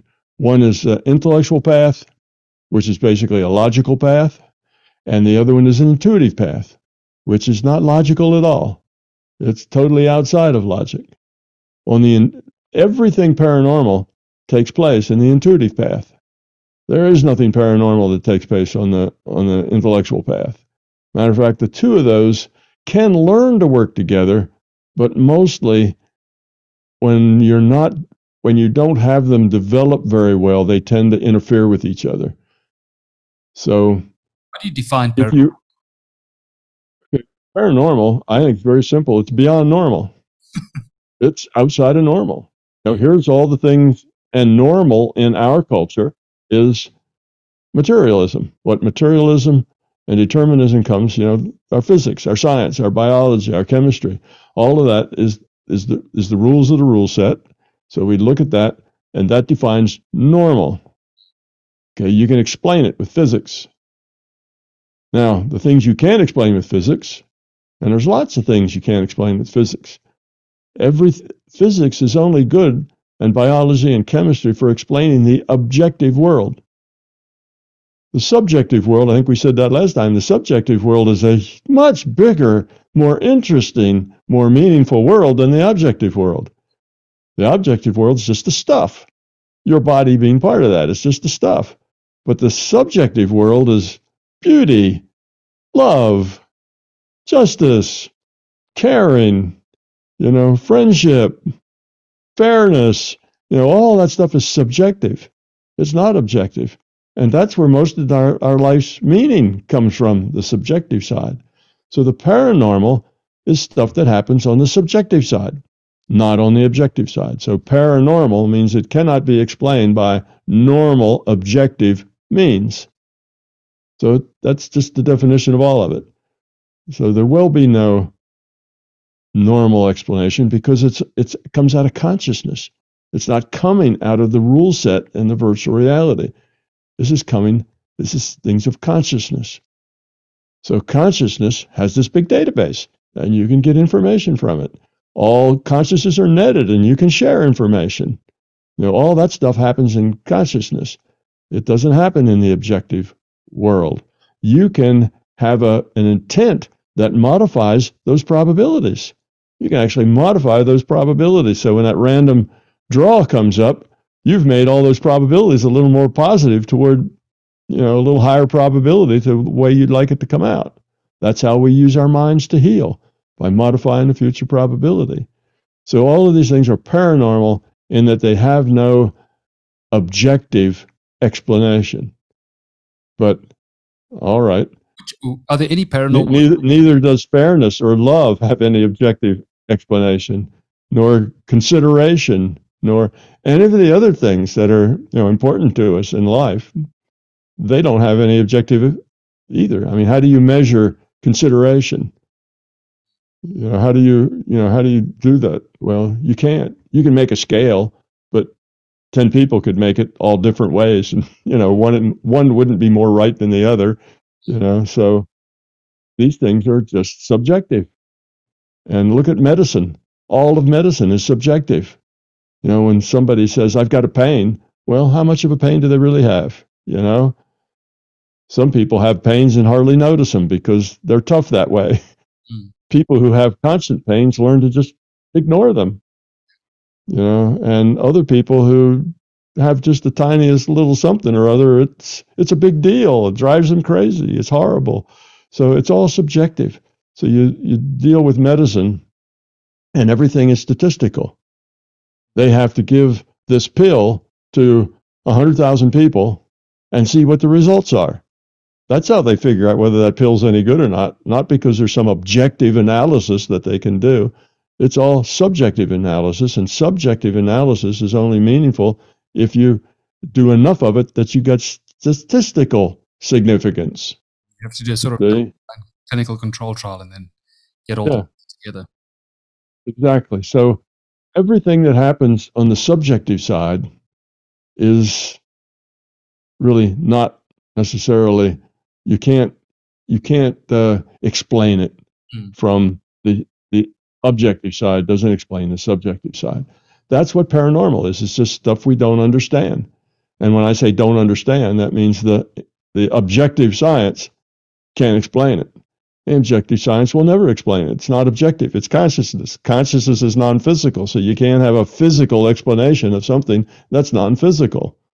You see, it just isn't. It doesn't work that way. It can't be done. So you have this one side of you that is all about the subjective.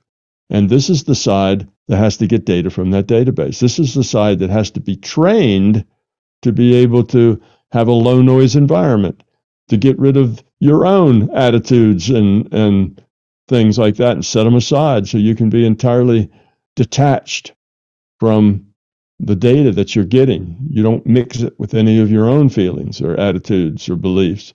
So that's the skills that you have to develop on this intuitive side. Well, most of us have a pretty well developed intellectual side because we practice at it. We start in kindergarten. We start learning facts, and we get smart about how to hone our intellect, and we don't do anything with our intuitive side. Most people were more intuitive when they were 3 years old than they are now as adults. So, their development is like it's probably not even as good as a newborn. It's like sub-birth almost. People just live out of their heads and ignore that other side of them. Now that other side's still there, things will jump into their mind. They'll get aha moments. The stuff's there, but it's totally disorganized. It just happens whenever it happens, and they have no control over it. And sometimes it's right, sometimes it's wrong. Sometimes it's their own stuff getting in the way, their own fears just being fed back to them. So they don't have any control over it. So it's a mess. It's just this big jumble of stuff that is hard to sort through. So we kind of walk away from it. Well, it doesn't have to be that way. You can develop the intuitive side to where it is actually more accurate and more reliable than is the intellectual information. Tom, the word paranormal, Tom, is often associated either with what you're talking about. I mean, that love, people crossing over, having these great experiences. But then you have the other side where you've got movies like Paranormal Activity, lots of horror stories. What do you think is happening there? Part of that is just imaginative. That's not really stuff that happens. I mean, there is some goofy things that happen. Yeah. And yes, you have this ability to modify future probability. And if you really get everything lined up just right, and you're very powerful because you've got control over your mind, or you just have to have, or maybe you have just very strong intensity in the way you feel, and your mind just kind of slips through these states, kind of just because your mind is in different states all the time. If you take a look at brain waves, they're changing. They're all over the place, unless you really know how to control them. And then a person can put them all here or put them all there. But if you get that, then you can get some pretty major phenomena. You can get, there's all sorts of records where people have created manifestations of things, but they can't do it because they want to. They just happen to cross into the right state at the right moment when they were full of some kind of intensity and a very whatever, and bango, you get something. All right, and that's a big flash. Okay, what did they do? They started a fire. Suddenly something catches on fire. Well, yeah, that can happen. Things can catch on fire because of what you do in your mind. That's a real thing. But the fact that it happens randomly, okay, odd things happen, and they can happen randomly. So some of those things are probably real, but in the movies, of course, it's entirely different. The movies are made just to be entertaining, not to be accurate. Yes. So, these experiences of accessing this information, deja vu would be one of those. Yeah, deja vu would be one of those. You could get information from a time that you or somebody you knew was there. You could be collecting it out of their mind, or you could be collecting it out of the database at a time you were there, maybe in a past life even. It would seem familiar to you. Mm-hmm. So there's things like that would just, this is so familiar. I know. If I walk into this store that I've never been in, I know exactly what's going to be in. And that back counter, all the way in that thing, there's going to be an ice cream shop, and over here. And you walk in, it is that way. Well, how would you know that? Well, because you can get that data, get all that information out of the database. And the deja vu might just be that it's familiar somewhere in your mind. Or it may be totally by accident. We interpret things based on pattern matching. So if you were someplace similar, if you'd seen a picture that was very similar, if it had been in a movie someplace, and you saw some picture that was similar and you had that in your mind as a pattern, and then you see it, you pull that right out, and you might go in there and there may be no ice cream thing back there at all, and you swore there must have been, but it's not. Well, that's because you pulled out a pattern that was similar, but it's not the right thing. So we tend to pattern match things, and that's causes us a lot of trouble. Some of the Mandela effect is just a pattern matching effect. When you look at a word, I don't know if you've seen it on the internet, but there's a place on the internet that comes around the internet every once in a while where there'll be a paragraph about maybe 10 lines of something. And what they've done is they took every word that was in that paragraph and they left the first two letters and the last two letters alone. And then they randomly mixed all the letters in between. And of course, the question is, can you read this? Well, I read it. I read the whole thing with no trouble at all. And if you'd asked me, did you find any misspelled words? I had said, no, everything looked fine. I read it and it's perfectly clear. No, I wasn't trying to edit it or, look at it with that kind of detail. If I was, I would have found every word misspelled. But, well, I maybe not. I'm not that great a speller. But my spell checker would have found every word misspelled. Anyhow, when I looked at it, I could read them. It's pattern match. You get a pattern of what a word is. You see enough of that pattern, you just grab that and you go on. And you may have grabbed the wrong pattern because there may be several things that have the same first two letters and the last two letters, but they have different letters in between and they mean different things. And you could have done that. You could have come up with the wrong pattern. So we do that. The Mandela people. I had a little conference at the Mandela organization, and I gave them like 4 different ways that consciousness can create, a Mandela effect, and that was just one of them. But there are 4 different things that do it, and the last one, of course, is that sometimes the reality is just squirrely. The larger consciousness system may just, it's a data stream you get, and if it wants to put little green men with pointy ears in your data stream, it can do that, and that's what you'll see, and that will be your reality. And it will be just as physical as anything else because that's what we get. We get a data stream from the server, and we, as a free will awareness unit, we interpret that data to be our reality. And everybody lives in their own reality because everybody gets a data stream. There is no reality out there. The Mandela effect has this assumption that there is a true reality out there that is some way, but it seems to change from now and again.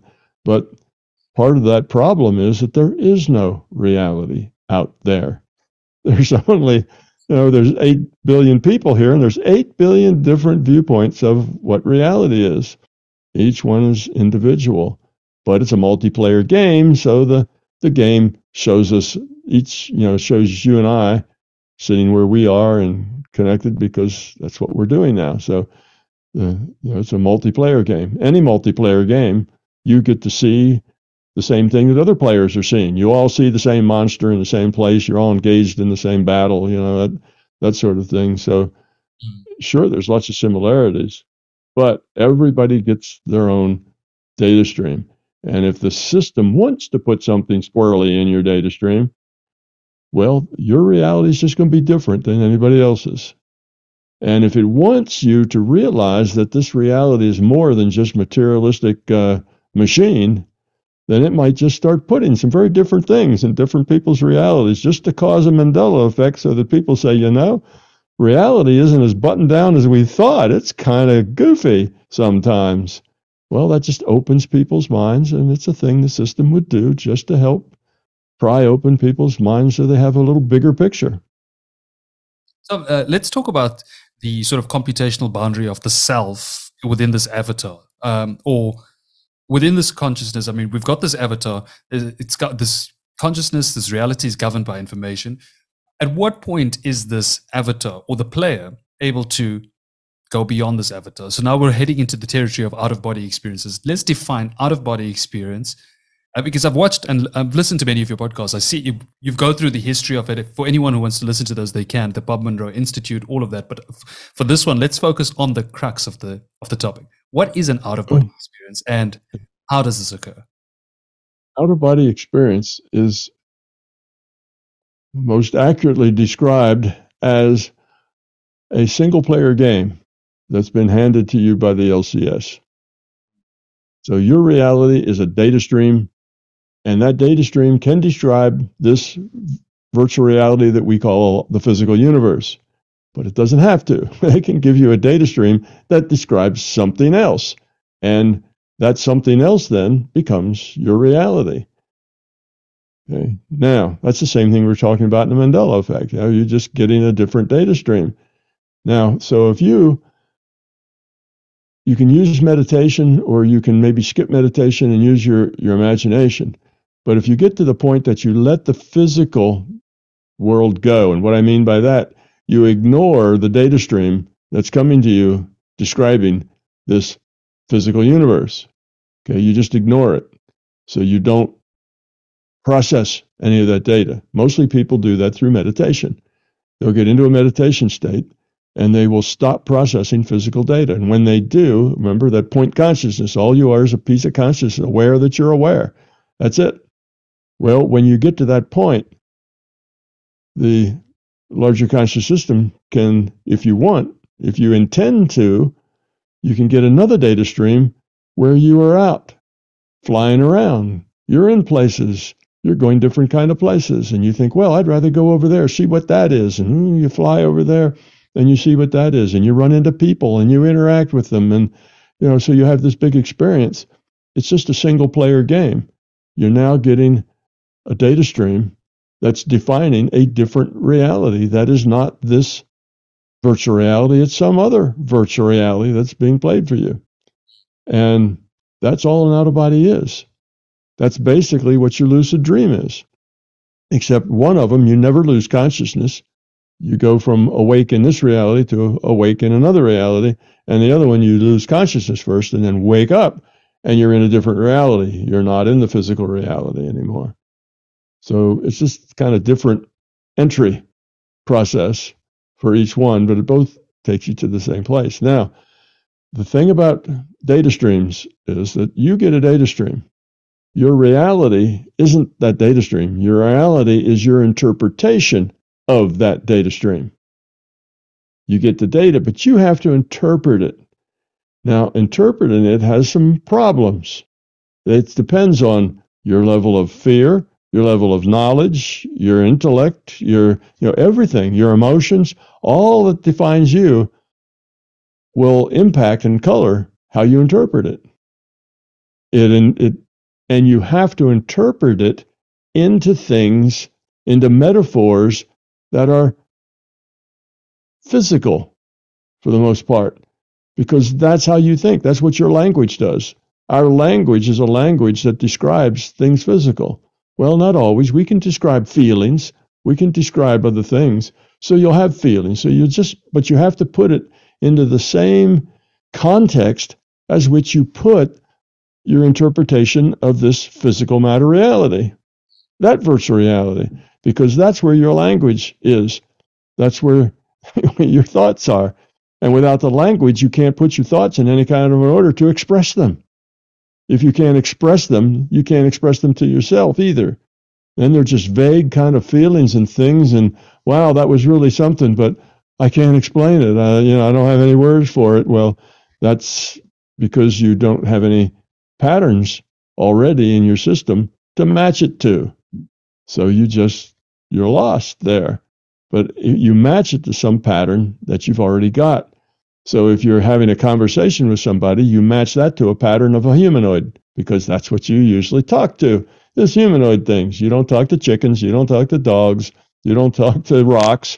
So you're having a conversation, you'll pattern that as a humanoid.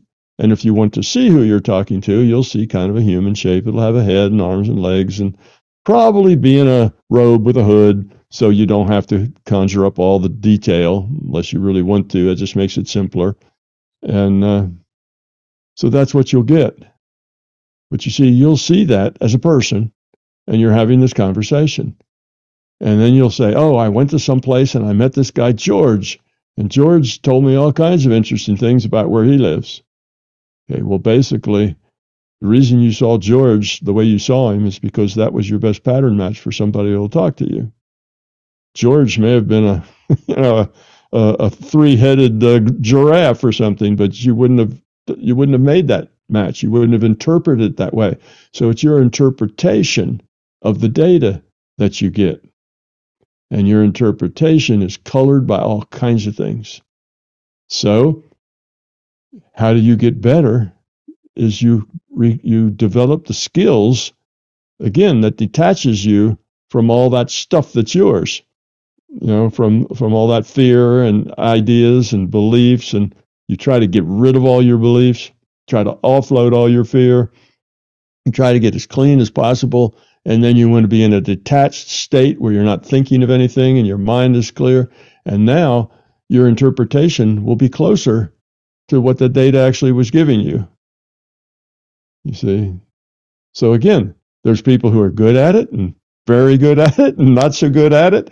But everybody thinks they're good at it. Everybody thinks that what they saw, that's what was there. There was this guy there, and he had this robe on, and he said the most amazing things. And here's what he said. They'll say that, but you have to realize that's their interpretation of what they got out of the data stream. If that data stream gives you things that you've got no pattern match at all for, you probably won't even remember it, because you won't have any way to put it into a language that you can describe it to yourself. A lot of people do that. They'll go in, they'll get into a meditation state, they'll disappear for an hour, come back, and they don't have any idea what they did or where they've been. Well, part of that is that it wasn't anything that they could pattern match. They couldn't bring it back. It wasn't, something they could bring back. So, and there's other reasons that you might get that too. But anyway, so that's what your reality is like. You tend to create your own reality in several ways. One way is how you interpret it. Okay, now if let's say you're a depressed person, how you interpret your reality is everything sucks, everything is nasty, everybody is a problem. All you'll see is negativity everywhere.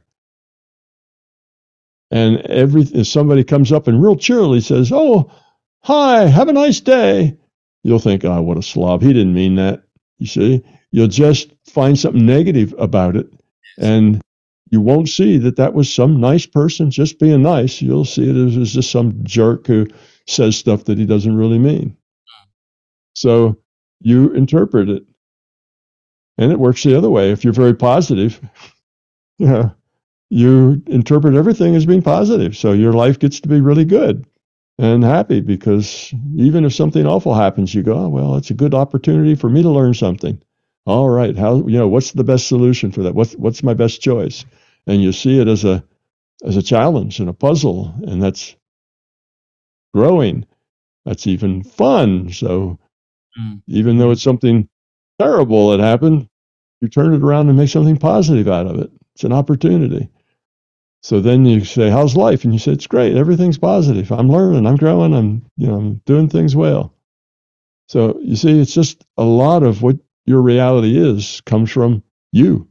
So in that way, you don't create the data stream that comes to you. So you don't create your reality that way. You create your own reality in as much as you get to interpret that data in whichever way that it represents you. The other way you can modify your realities with an intent to modify the probability distributions. That's another way you can change your reality. Tom, you guys have done some fascinating work. I mean, with the Bob Monroe Institute and all this, the things you've done in your career. I think the logical question from all of this is can we test, let's say, out-of-body experiences? Can we test this access to information? And I mean, I know you've done work on this, but I'm just asking it in that way so that people get a deeper understanding. Yeah. If you want an objective test that a physicist would say, "That's solid data," no, you won't do that, because everything's in the subjective world. The objective world doesn't explain things in the subjective world. It's just the nature. There's two of those things are different. Subjective means it happens in your own mind. It's your attitude. It's your feeling. That is not susceptible to an objective test. Now, you can make some objective tests. You can hook them up to an EEG and watch the brain waves. You can hook them up to an MRI or something and look at the heat, their blood flow in their brain, and you've seen those kind of patterns of people, and you can find similarities there and say, "Oh, look, this lobe just lit up. That means they're thinking about things," but exactly what they're thinking about isn't going to be clear. So some general things you can monitor, but from somebody to come back and say, "Oh, I talked to some guy, his name was Fred, and he had a robe on, and he told me all these wonderful things," there's no way that the objective was going to say, "Oh, that was just a lot of crap." Now they'll say that anyway, just because they figure anything that isn't objective is undefined and therefore a load of crap. They won't say that from knowledge. That's just their belief. But it may not be a load of crap, because it probably isn't. The reason it's important is that the larger conscious system is trying to raise its own quality of consciousness. It's trying to, lower its entropy. We are part of its strategy for doing that. Therefore, it has incentive to be helpful to us, to help us succeed. So it's not an uninterested party that just says, okay, UIUSCs, go do whatever you do, leave me alone. It's not like that. It has a vested interest in us succeeding and growing up. So when you do an out of body and the system sends you a data stream, that data stream isn't just something to entertain you. The system's not interested in entertaining you. It's something that will help you grow up. It's something that will teach you something. You just have to find a lesson in it. You see? So if you do a lot of out of body and you pay attention, then you'll learn a lot and you will grow up for it, because that out of body experience was meant to help you grow up. So to say that, well, we couldn't measure it directly from the objective world, so it's meaningless, it's not meaningless at all. On that intuitive side, there's lots of meaning on that intuitive side. There's lots of significance. We already said that. The most significance and meaning in your life is on that side. That's where meaning and significance lives. And if you get that through consciousness, then it can be very meaningful. But now let's say that on your intuitive side, you're not very skilled at it. So the fact that you can create information and then feed that information back to you, well, you may have made it all up. That guy you saw and what he said, that was something you could have made up entirely. Or you could have been getting that from some other person. Some other consciousness could have been feeding you that information. Now, that's the most unlikely, because we don't sit around and try to feed information like that to other people. So that's a very low probability. But the other two aren't so low, that you can make it up yourself, or it can come from the larger consciousness system. And the bad news is there's no tag on the various sources. Those three sources don't come with a little tag that says, oh, this is from you and this is from the larger conscious system. It's just data, because sometimes it's a mixture. You get stuff from the larger conscious system, and then because it triggers some of your own stuff, you start adding or subtracting and putting stuff in it. That happens most of the time. So when you get somebody who's writing a book about his out-of-body experiences, you're seeing some of what he got in his data stream, and you're seeing a lot of what his reaction to that stuff comes out of his own self, and what he turns it into, and his pattern matches of what comes out of it, and his metaphors to explain it are all his. So you have to kind of read between the lines, see what was really going on there, and some of the time you just can't tell, where it's coming from. That's, again, it depends on the practitioner. You can be very good at separating those three different sources. You can be, just with experience, you learn. They feel different. They come at you different ways. They have different tone, different color to them, so you can separate them. If you're not very experienced, you can't separate them. They all look like exactly the same thing. But you can never, even with a lot of experience, separate them with no uncertainty. There'll always be some uncertainty, because the larger consciousness system is clever enough to be able to mimic things that will set you off to be one thing when it's not. You can't say, oh, well, I know that came from another source. You don't know that for sure. It seems that way. It's the way the other source usually is, but the larger conscious system is the master of everything, because it's in charge of it's creating the reality. It can do what it will. It wants to help you learn, and it will give you things that give you opportunities to learn. It can't make you learn. You have to find the opportunity and then learn from it. I don't know if we mentioned this before, but a lot of young guys, when they're in their 20s and 30s and going into their 40s, they go out of body and all they do is fight. They have the sword of truth, and they're the good guys, and then there's the evil people, and they spend all their time fighting evil. Well, why is that? It's because they're young guys, and guys are protectors. They're the ones that go out and fight evil. That's kind of their role. It's the way they see reality. It's the way they see themselves. And most of all the evil that they fight is evil that they create. Those images are mostly coming out of their own mind because they're going out there looking to vanquish evil. That's kind of the mindset they have. Well, what do they see? Oh, there's all kinds of evil things all over.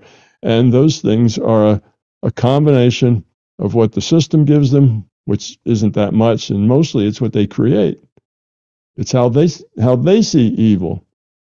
So they spend a lot of time out, hacking evil and making the world and the non-physical a better place for everyone. When the lesson is to let go of that the fighting isn't not the way, and that they learn that there's always another evil thing there. It's not like after they're done, now the non-physical world is all peaceful and it's going to stay that way forever. Nope, there's always another evil thing there because they're going out to fight evil things. So you see, it's kind of they're in an endless loop there. And eventually they're supposed to outgrow it, get tired of it, and look for something more meaningful and let it go. And when they do, then they've grown up a little bit. So the system will tailor stuff to you and your own interests, and will give you things that will help you learn. But it's not going to tell you something. It's not going to say, hey, put your sword down and go think of some other way, to be helpful. It's not all about fighting. It's not all about, power and force. Force isn't the main way you change things. It's by force. Mostly by force. You either keep things the same or you make things worse. That's the typical result of force. And they have to come to that themselves in their own way. With that nice background in mind, Tom, tell me,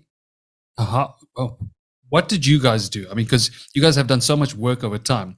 What was the thought process behind trying to test these out-of-body experiences, and what were the results for all of those who are not familiar with your work? Well, first of all, we use the out-of-body almost exclusively to do things that were evidential. And let's say Dennis and I would go out and we'd get into bed, and we would spend probably 2/3 of our time doing things evidential, and another third of our time just going out and experiencing what we could experience, just kind of exploring. And that's because you don't get any evidence that what you're doing is real when you just go out and explore, because it's, there's no feedback there. It's either, you either did or you created it, or you never know. So what we did is we spent most of our time doing things like remote viewing. You immediately get your answer, is what you saw, what was actually there. Healing, because now that's medicine, so you only get information about how well you did after you've done hundreds of people. You get a sense, and some are never evidential, like, I worked on somebody's headache and it went away. Well, so what? It might have just gone away anyway. Headaches come and go. You have to, but if you worked on 100 people with headaches and 98 of them went away immediately, well, now that's different. That's got some kind of statistical significance to it. And if you worked on somebody who had a chronic illness and was all bent over and twisted up and hadn't been able to walk for, 20 years, they've been in a wheelchair, had to be pushed around because their body wasn't able to get out and walk, and you worked on them, and, the next day after you worked on them, they got up, danced a jig, and, went out, took a stroll in the park. Well, now that's evidential, even though it was just a one-off, because something very, very unusual happened. You did something that was probably a 1 in a million that it would, or 1 in a trillion even, that it would have taken place. So after, 20, 30 years of doing this, you come up with enough statistics that will convince you that it's real. You are really affecting people, and you can modify future probability. You can interact with entities and things that make sense, give you information that's valuable, teach you things. And you learn that often it's not what the lesson isn't so much in what an entity might tell you as it is in how you handled the interaction, how you got there, how good were you at being completely detached, how good were you at keeping your own stuff out of it, because the conscious system, when you're out of body, will feed you a link, and they'll feed you stuff that resonates with your own problems, with your own issues, just to see, for you to practice, you know, being, not letting your issues interfere. So it gives you practice for that. And so the actual interaction wasn't what was important.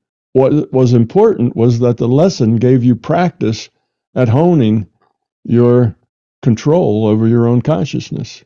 And control is not the right word. Your ability to make your consciousness more efficient and more useful to you. So some of it were just lessons. And you don't realize that in the beginning. It's only with some perspective later that you understand those things. But Dennis and I did a lot of remote viewing. We would be in the booths, and Bob would go over and write numbers down on a chalkboard, and we were supposed to tell him what the numbers were. We would go to friends' houses and things and see what they were doing, and try to pick up something unusual.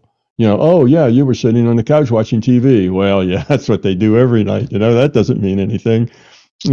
Well, what was that? I saw something bright red right in the middle of your bed. You had some, it's just this big splash of bright red right in the middle of your bed.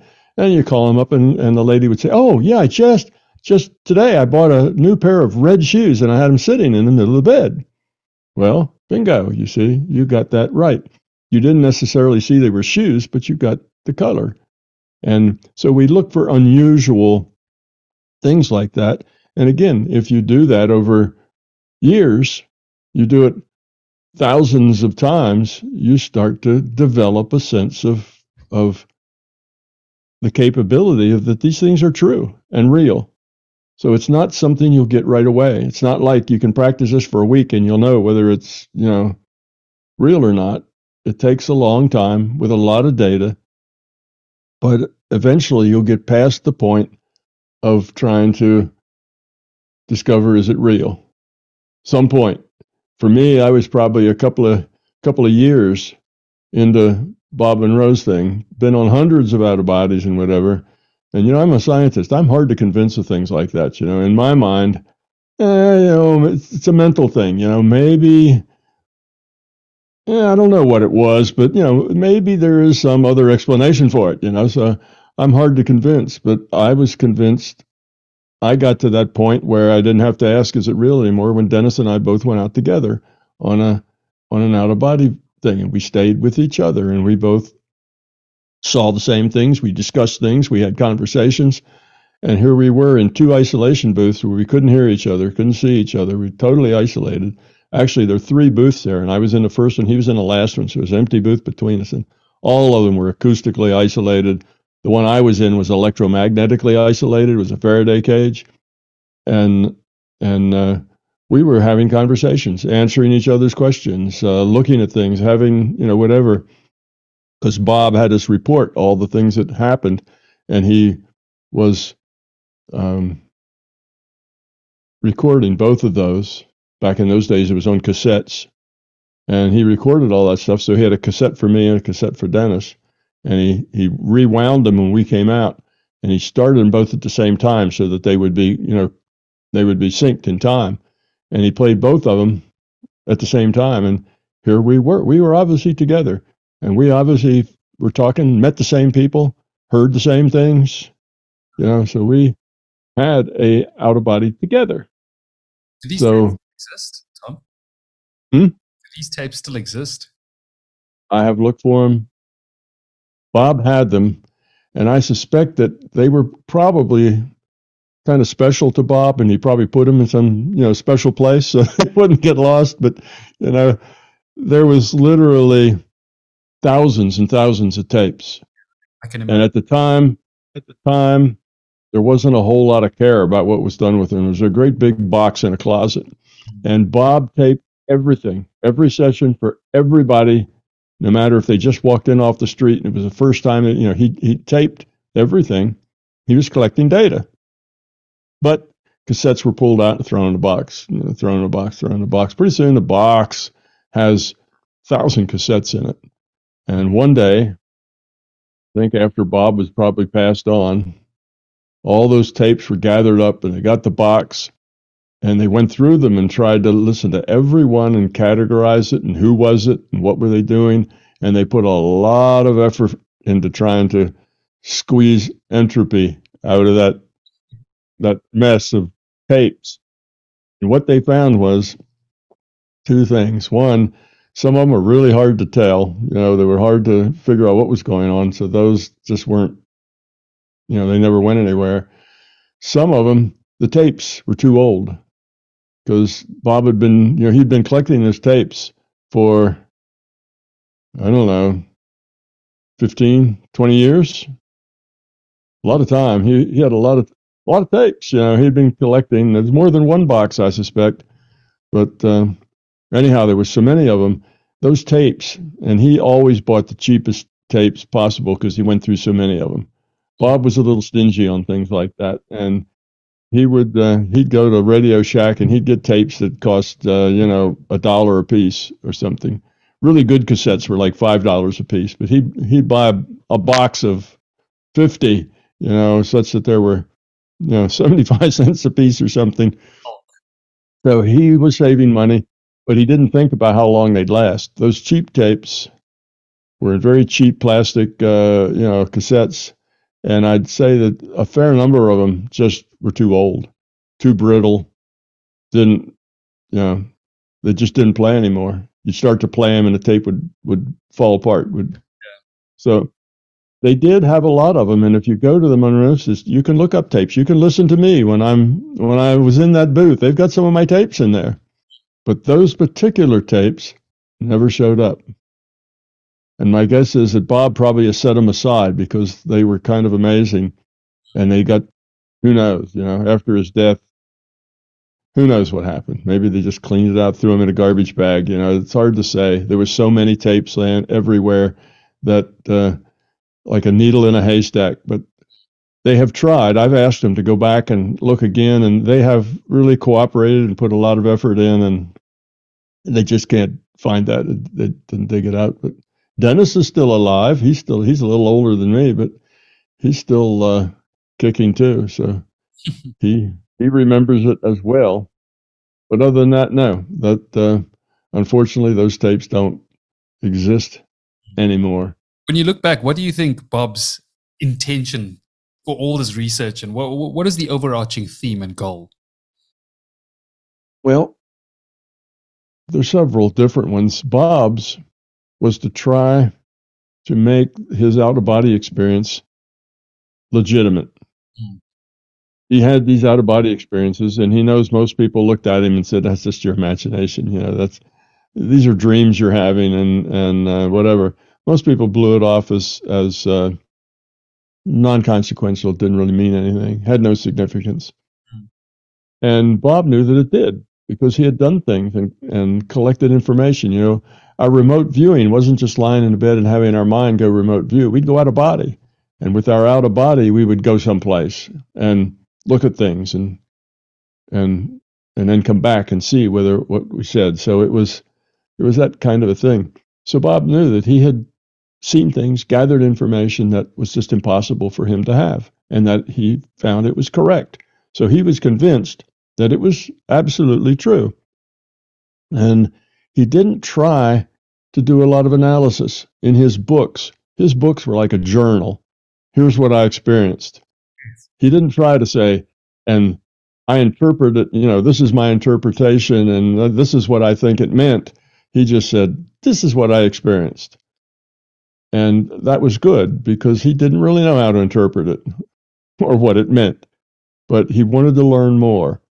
So his motivation was he wanted it to become more legitimate, more science, research. He wanted enough people doing it to catalog it that you could find things that were similar and trends. And then he found, we found the binaural beats and had a really nice tool. And then suddenly he saw a business opportunity. So then, shortly after that, he created, TMI, the Monroe Institute, and had people coming, and it began to pay for itself because all the first bunch of years, Bob funded everything. Everything came out of Bob's pocket, and it didn't give anything back. It was just his interest to find out. So he found something that would give back and maybe even have a little left over, pay for staff and other things, and that was good. It kind of raised the whole game to a little higher level. The more research you could hire somebody just to do research. So that's what TMI then started teaching courses and doing other things once they got a sound that was really helpful for most people. So that was his idea. Now mine was very different. I'm a physicist. What physics does is tries to model reality. We try to understand, how does reality work? What is reality and how does it work? That's basically what physics is all about. So my motivation, I didn't really care so much whether anybody thought I was crazy or not, or whether Bob did. He didn't want to be seen as crazy. He wanted it to be legitimate. I didn't really care what other people thought. I wanted to understand it. I wanted to understand, why is it like that? Okay, this works and that works, but why? And why are they limits? And why do you heal some people and not others? And why do you sometimes get your remote viewing wrong? And what are the parameters involved?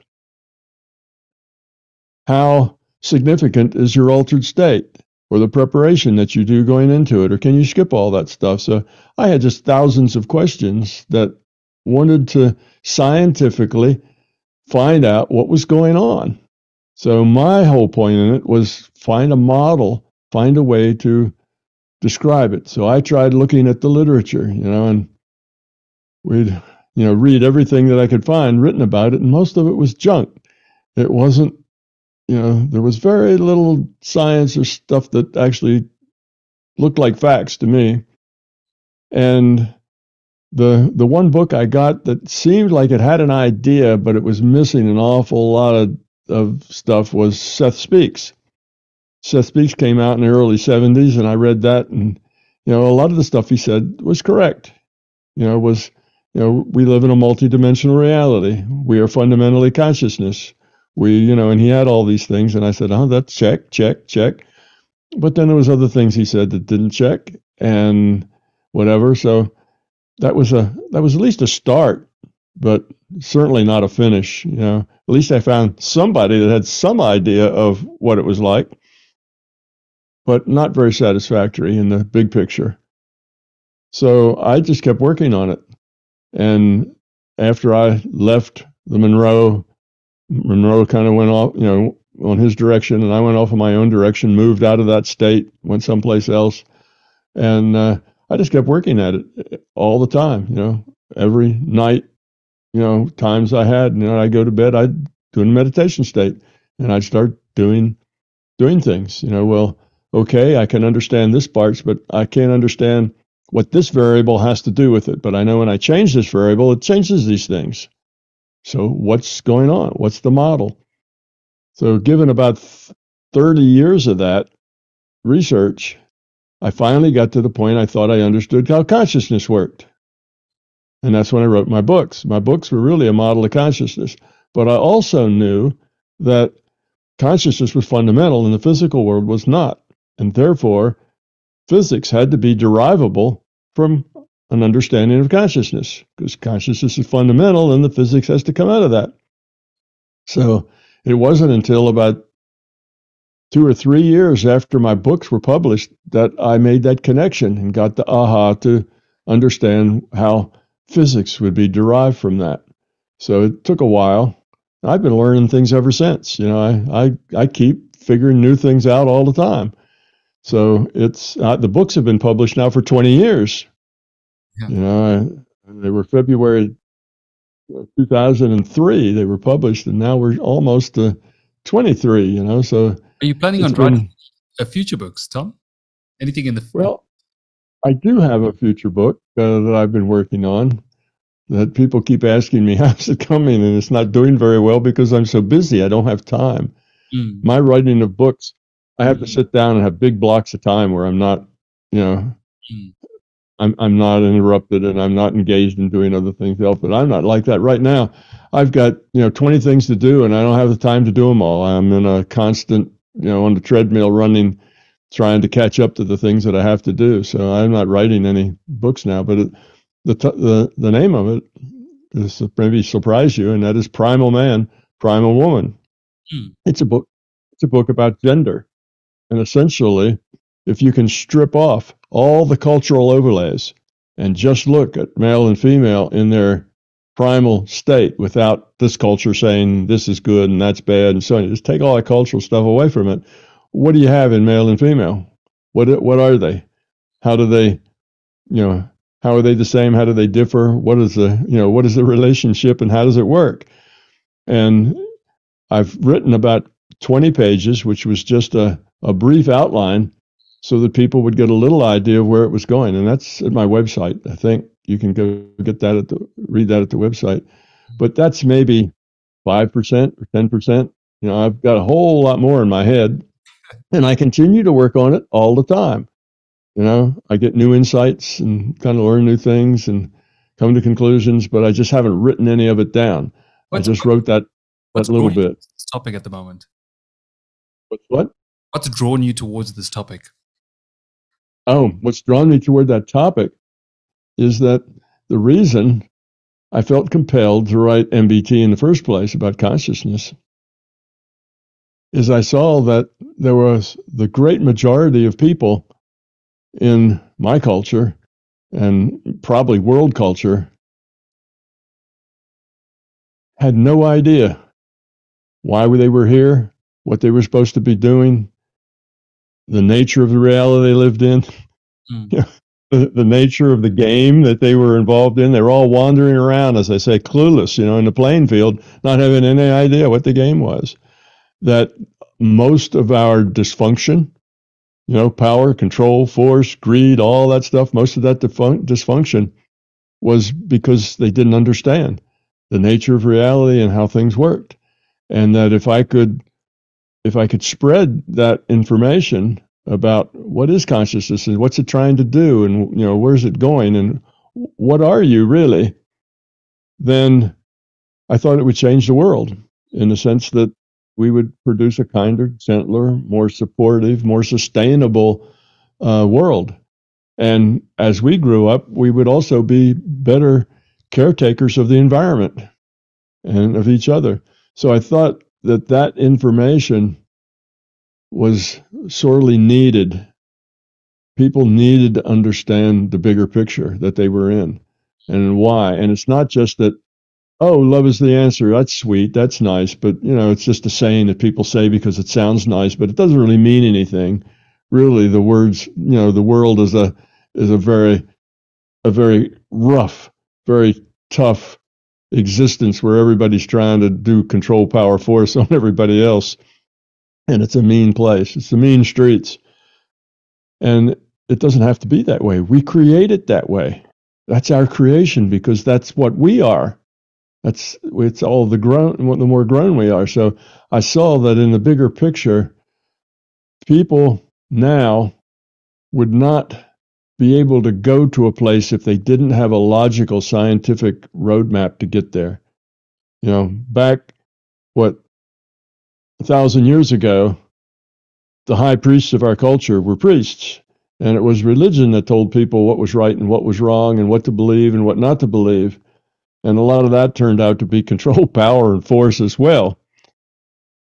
But I knew that just to paint a pretty picture, we could all just get along better, it'd be nice. It's totally ineffectual. That doesn't do anything. That's not going to help anybody. Everybody go, but that's not the kind of world it is, Tom, Join the real world.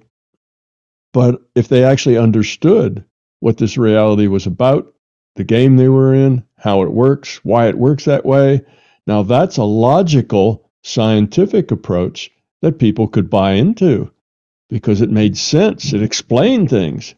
And it not only explained things in, philosophy, who cares about philosophy, but it explained a lot of things in physics and in science and cleared up a lot of problems across the board. All sorts of things made sense, like quantum mechanics and relativity and things evolving faster than randomness would allow. And I mean, there's these zillions of things that happen in our world that have no explanation. Even simple things like particles tunneling into spaces they shouldn't be allowed to be in.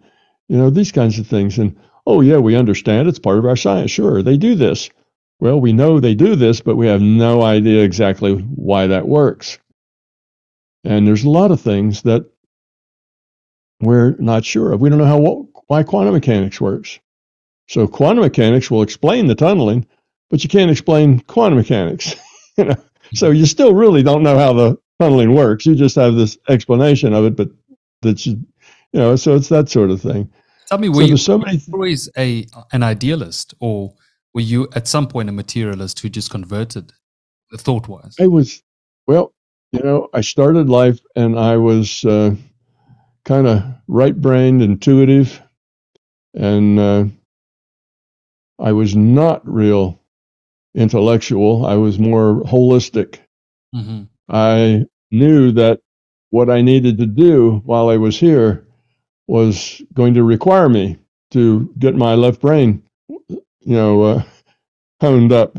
So I knew I wanted to do things like in science and technical things like that. I was one of the kids that had a penchant of taking everything apart.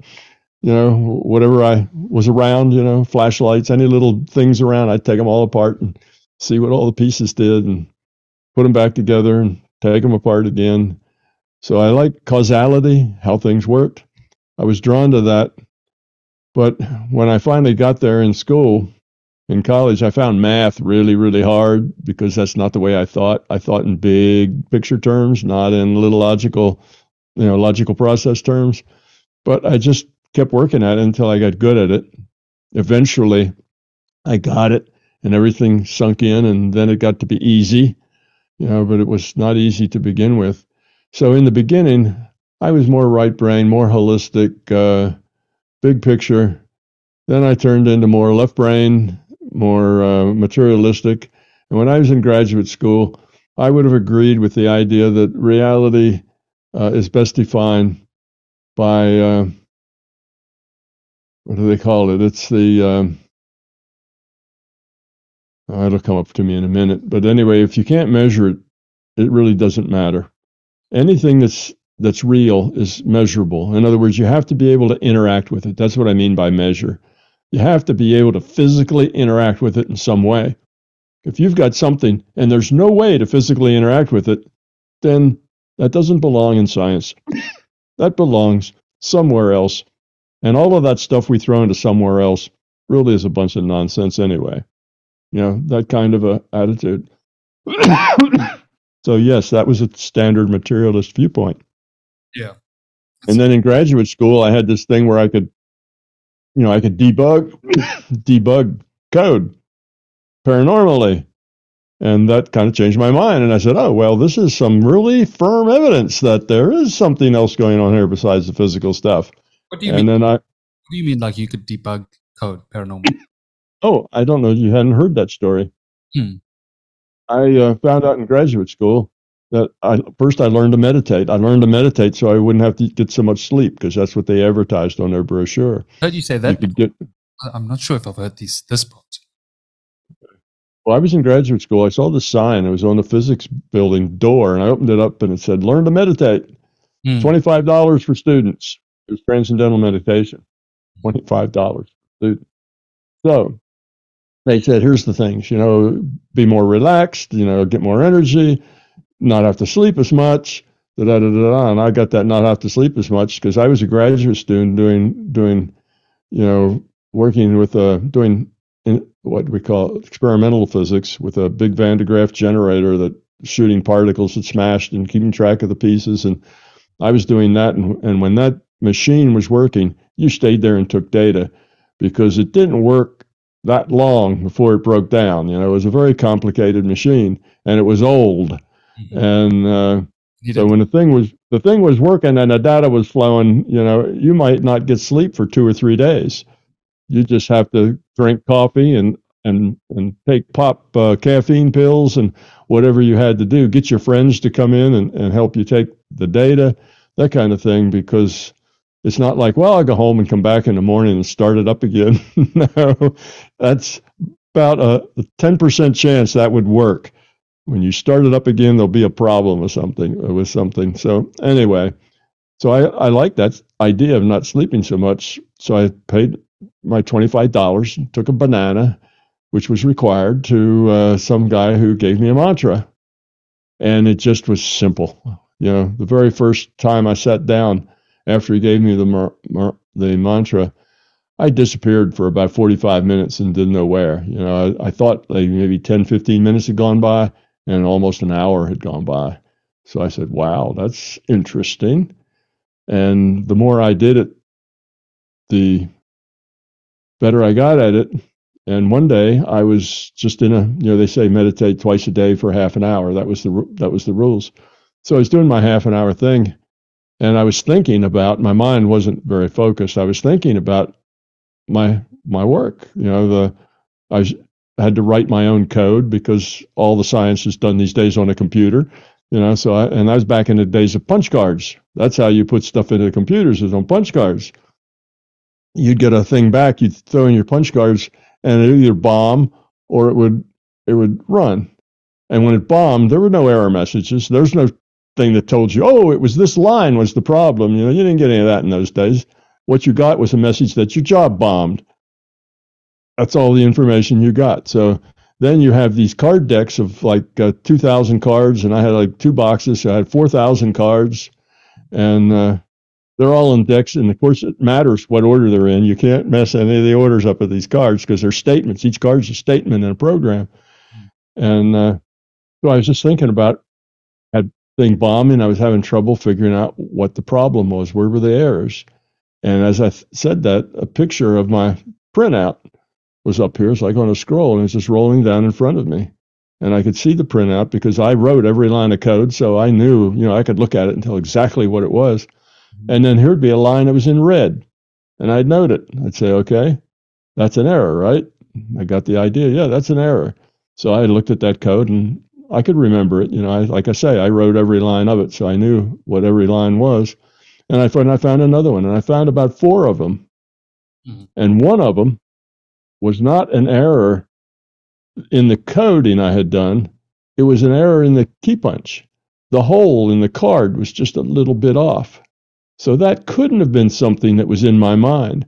The other ones, maybe my subconscious said that it remembered that I didn't put that comma after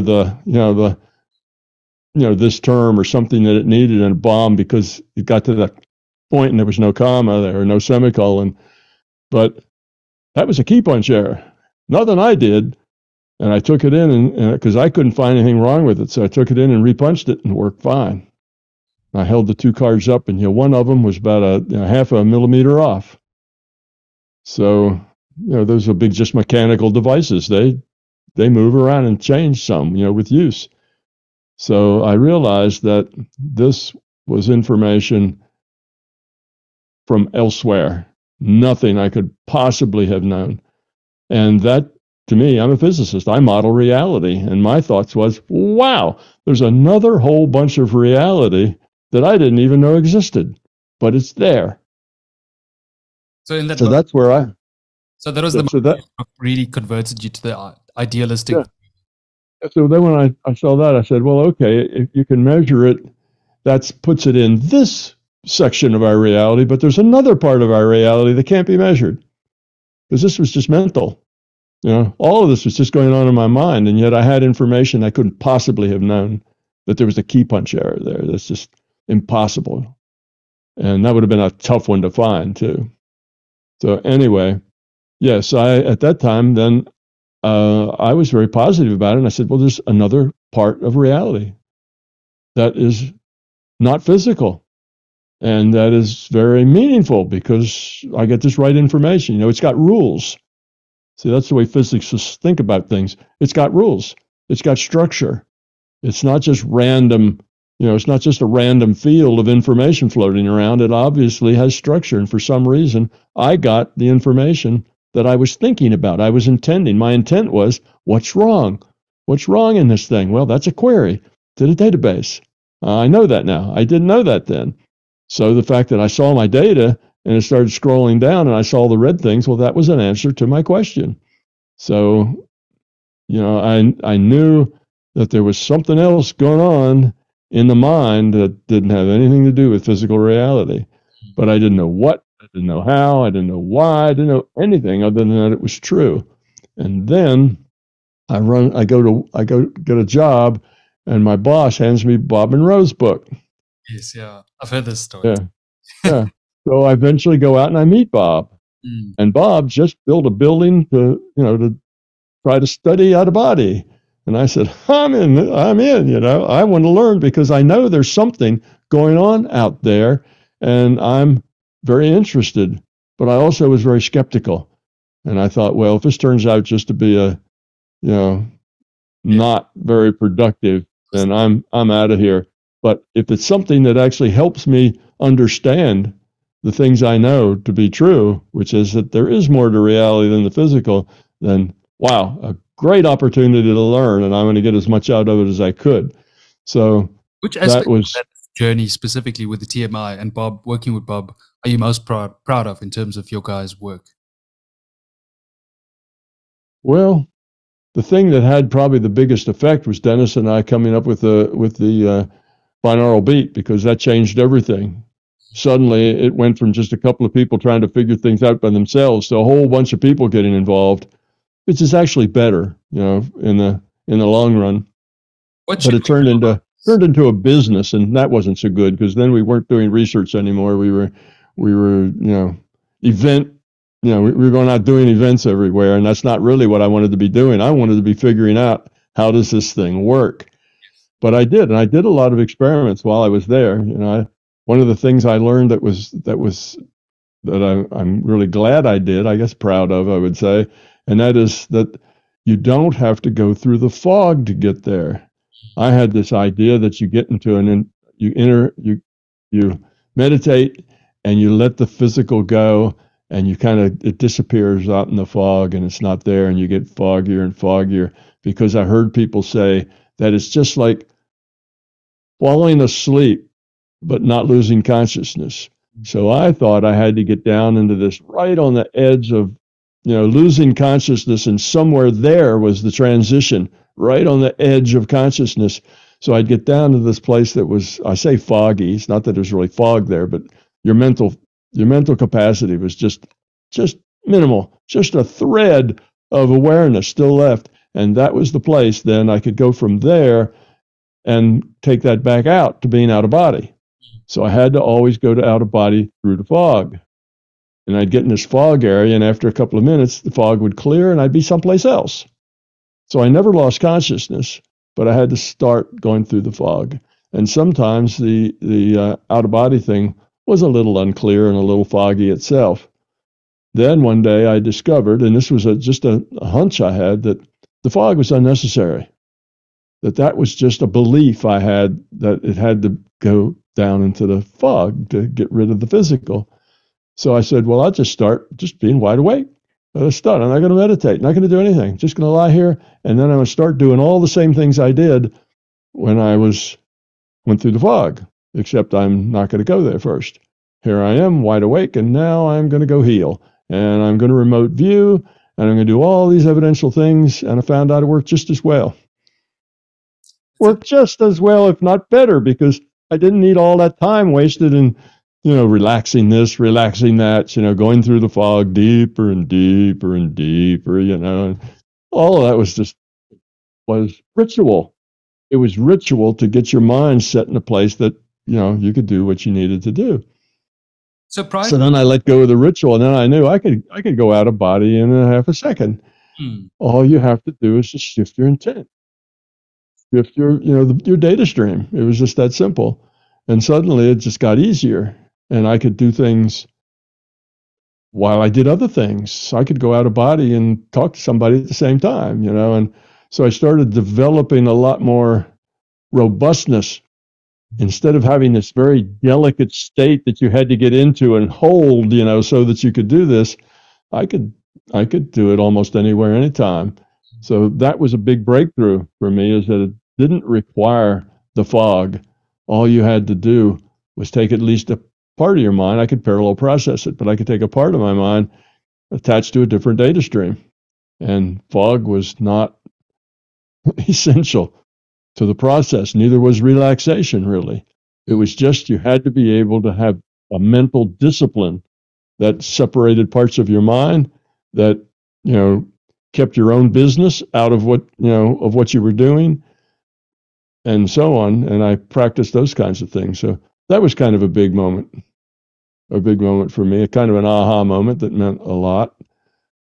Other than that, doing this work with MBT, when I first started writing the book, I thought I understood consciousness, but 4 or 5, 6 times along that path of writing the book, I realized this doesn't make any sense. I don't know how to get from A to B. I can't do that logically. It's like, you've seen the joke, where the guy's writing all this math on the board, and then there's a little arrow, and on the arrow it says, and then a miracle occurred, and then you start someplace else. It's sort of like that joke. I said, this won't do. If I'm going to lead people intellectually and rationally to a better space where they can be more productive and less negative, I can't have these places where and then a miracle occurred. It has to be logical all the way. So then I just spent time working on that problem until I solved it.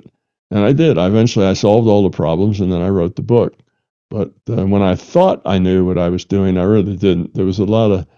I realized there's a lot of fuzzy thinking that we tend to do, particularly if we're talking, if it's a verbal thing.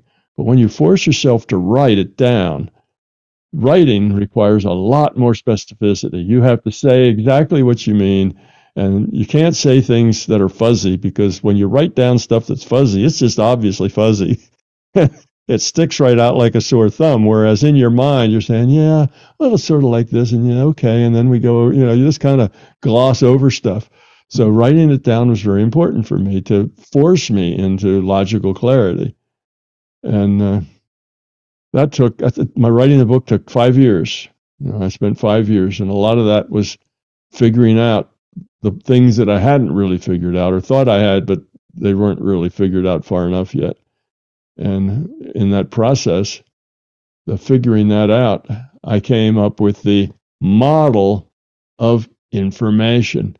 It's all information, like slap yourself in the head and say, well, of course it's information. What else are you aware of other than information? Look, I feel, I hear. What is that? It's all just information. Consciousness is nothing more than information. And then that kind of got me to the next step, and eventually I had it all together and wrote the books. But it was a long.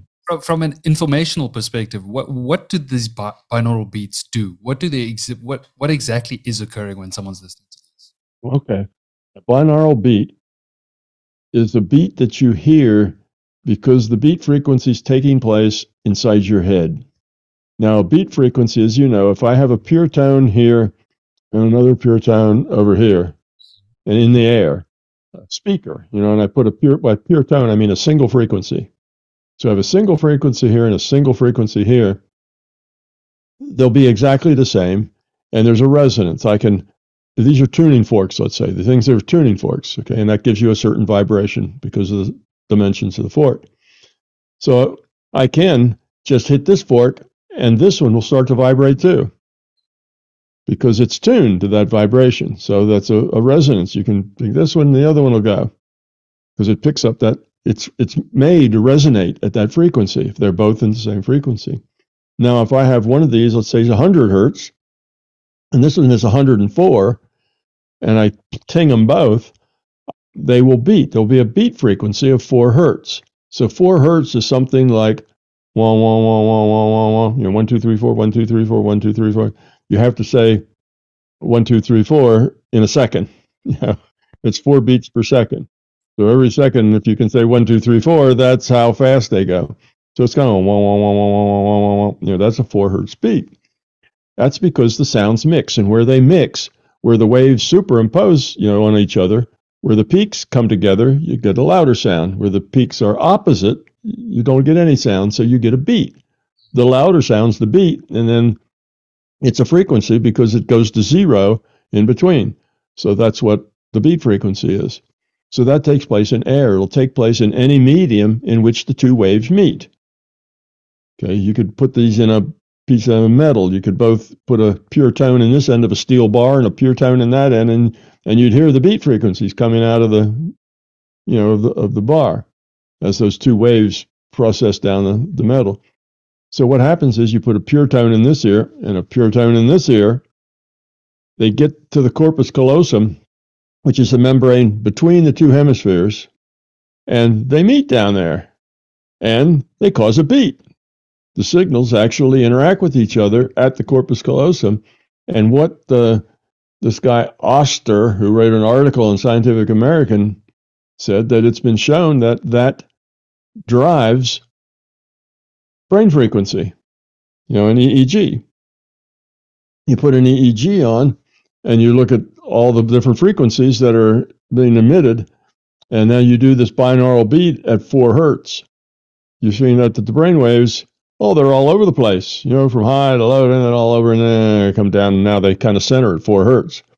So that was brainwave entrainment, and entrained your brainwaves to a certain thing. Well, that's what it does. And Bob had this one thing that was kind of evidential in his out of body, is that he would feel like a pulsation in his body. And he timed it as best he could and said it was about 4 hertz. So we thought, well, why not? We were into trying anything. We had no clue what we were doing or what would work. So we just were trying everything. So we did that. We put on the binaural beat and we listened to it, and we put it at 4 hertz because that's where Bob was oscillating right there. Now, why did all that go together? We didn't know, but it just seemed like a good thing to do. So it was maybe intuitive, or maybe it was just luck. So we put the binaural beat on at 4 hertz, and sure enough, puts you into a theta state. And then we find out later that theta state is exactly the place where people who've been meditating for a long time, their EEG energy settles down to that theta state. So you go get some monks out of a monastery someplace and wire them up with the EEG, and you'll find before they start meditating, their brainwaves like everybody else, and then after they meditate, all down here at 4 hertz. So, and if they were new, it wasn't nearly as strong as if they had been meditating a long time. The old monks that were really good at it, they really narrowed down to just a couple of frequencies in that pulse. And so we figured, well, that's good. Meditation, that's kind of how you get these altered states. It's a good idea. 4 hertz, that's what Bob felt, was that vibration. And we indeed had also felt the 4 hertz vibration, because by then we had also been able to just do that on our own through meditation. And that 4 hertz beat was a signpost for us that we were at the right place. So we started playing with the binaural beats, different bass frequencies, different waves. We tried sine waves and triangle waves and all kinds of things to see if we couldn't optimize it. And we finally got a set of binaural beats that were optimal. Bob wasn't even there then. He was given a course someplace in California. He was gone for a couple of weeks. When he came back, we had already had an optimized binaural beat for him, and he really liked it. And then we started bringing people in, just people off the street, and saying, here, just listen to this and tell us what happens. And a lot of them just, went out into amazing spaces, and some of them just fell asleep. But it affected everybody almost. And then we had some monks come through. Can't remember. I think they may have been Tibetan on some sort of tour or whatever, and they heard of Bob Monroe. So they stopped, and Bob took them all up to the lab and said, here, listen to our sound and see what you think of this sound. And these monks came out, and they said, that's amazing. They said, where that sound puts you very quickly is where it took us about 10 years. of meditation to get to where we could do that on our own. So they were real impressed. They said, "Yeah, this zonks you right into the zone you want to be in, and holds you there really well." And So tell me we were, at the time, where was anyone else doing this? Were binaural beats being used by anyone? no, Okay. not that I could tell. No, we didn't see anybody else doing this. We just had this article, short article in Scientific American in probably the late 1960s, early 70s, that Dennis happened to run across. And it just said binaural beats, and here's what they are. And they seem to drive EEG output, drive brainwaves, entrain brainwaves. And that's all. Nobody really knew what to do with it or anything. So it was just a curious fact that somebody had come across, and figuring it had something to do with the waves being created in the corpus callosum was what was, the active thing that was going on. So in essence, all the videos and like content online that comes with these binaural beats trying to assist people to meditate, sleep, etc., it's technically coming from you guys in a sense. Pretty much. Pretty much. Yeah, we started it, and it got to be such a big deal that a lot of people started doing it. Because there's content everywhere regarding that concept. Yeah, I have my own binaural beats that if you go to my website, you can find them. They don't cost very much. I don't know, $25, $30 or something. You get a whole bunch of them, and all kinds of different bass frequencies, because different people relate better to different bass frequencies. So it's just out of my 40 years experience with them, I kind of put these together as optimal, and they work really well. Everybody that listens to them, they almost always just zip into a meditation state very quickly, and it holds them there. Every once in a while, one out of maybe 200 or 300 people really just doesn't like them. They have a problem with them. I think they're afraid. I think they have a fear that this is going to do something to them. It doesn't do anything to you. It gives you an opportunity to have experiences like you've been meditating for a decade, but it doesn't, there's no residual effect or anything that happens. So it's not a scary thing, but some people just don't like it, but they're very, very few. Not almost everybody does like it very much. I'll put a link to that down below. Tom, once again, I mean, it's so incredible to hear these stories. I mean, that's such a big deal, because you know how much people use these nowadays, and it's such a profound tool for a lot of people. So I can imagine. I will definitely put a link to that below. Once again, Tom, thanks so much. It's been such an incredible journey. Again, because it's past midnight, I don't want to give you my worst version. So I'd rather us cut and then follow up again with the round 3, and then touch on specific aspects. Because what I'm thinking would be a great idea moving forward would be, I tailor a bunch of questions, curate a whole bunch of perhaps counter arguments, questions, and concerns regarding the theory of everything, and then we go through a whole round just discussing all of those. What do you think about that? Oh, sure, that's fine. That's fine. Mostly, I find that this concept of reality that I have, it solves the physics problem with, how does quantum mechanics work? It solves that problem, and it solves a lot of other problems too. But the physicists aren't too interested because it's not material. They want a materialist theory that solves their problem, not some other problem which they don't give much credence in. And I think the irony is that you are a physicist. Yeah. Well, I don't know, but anyway, it's not that hard to understand. I mean, I just gave 20 minutes. I gave the whole overview of it just today. But so anybody can understand that, but that's not really understanding it. That's like intellectually getting some of it. You have to really, you have to do it. You have to be it. You have to do these paranormal things and realize that, just like I did when I was reading that stuff, and I found out that, these lines were the ones, and it turned out those were exactly the cards that were the problem. And I fixed all that, and it ran, and I started using that, every time. I'm changing cards, and that was my way of doing things. And I was much faster at finding errors than anybody else, but it wasn't because I was cleverer than anybody else. I just had this trick that was using my intuitive side to come up with that. But anyhow, it's a simple enough idea. And once you understand it, so simple that suddenly everything, all the questions you have about how things work and what's going on, and they just all fall out. There's simple explanations, elegant explanations for all of them. But even though in 23 minutes, I could explain it, that doesn't help anybody understand it. You can get that explanation and you still don't have a clue what's going on.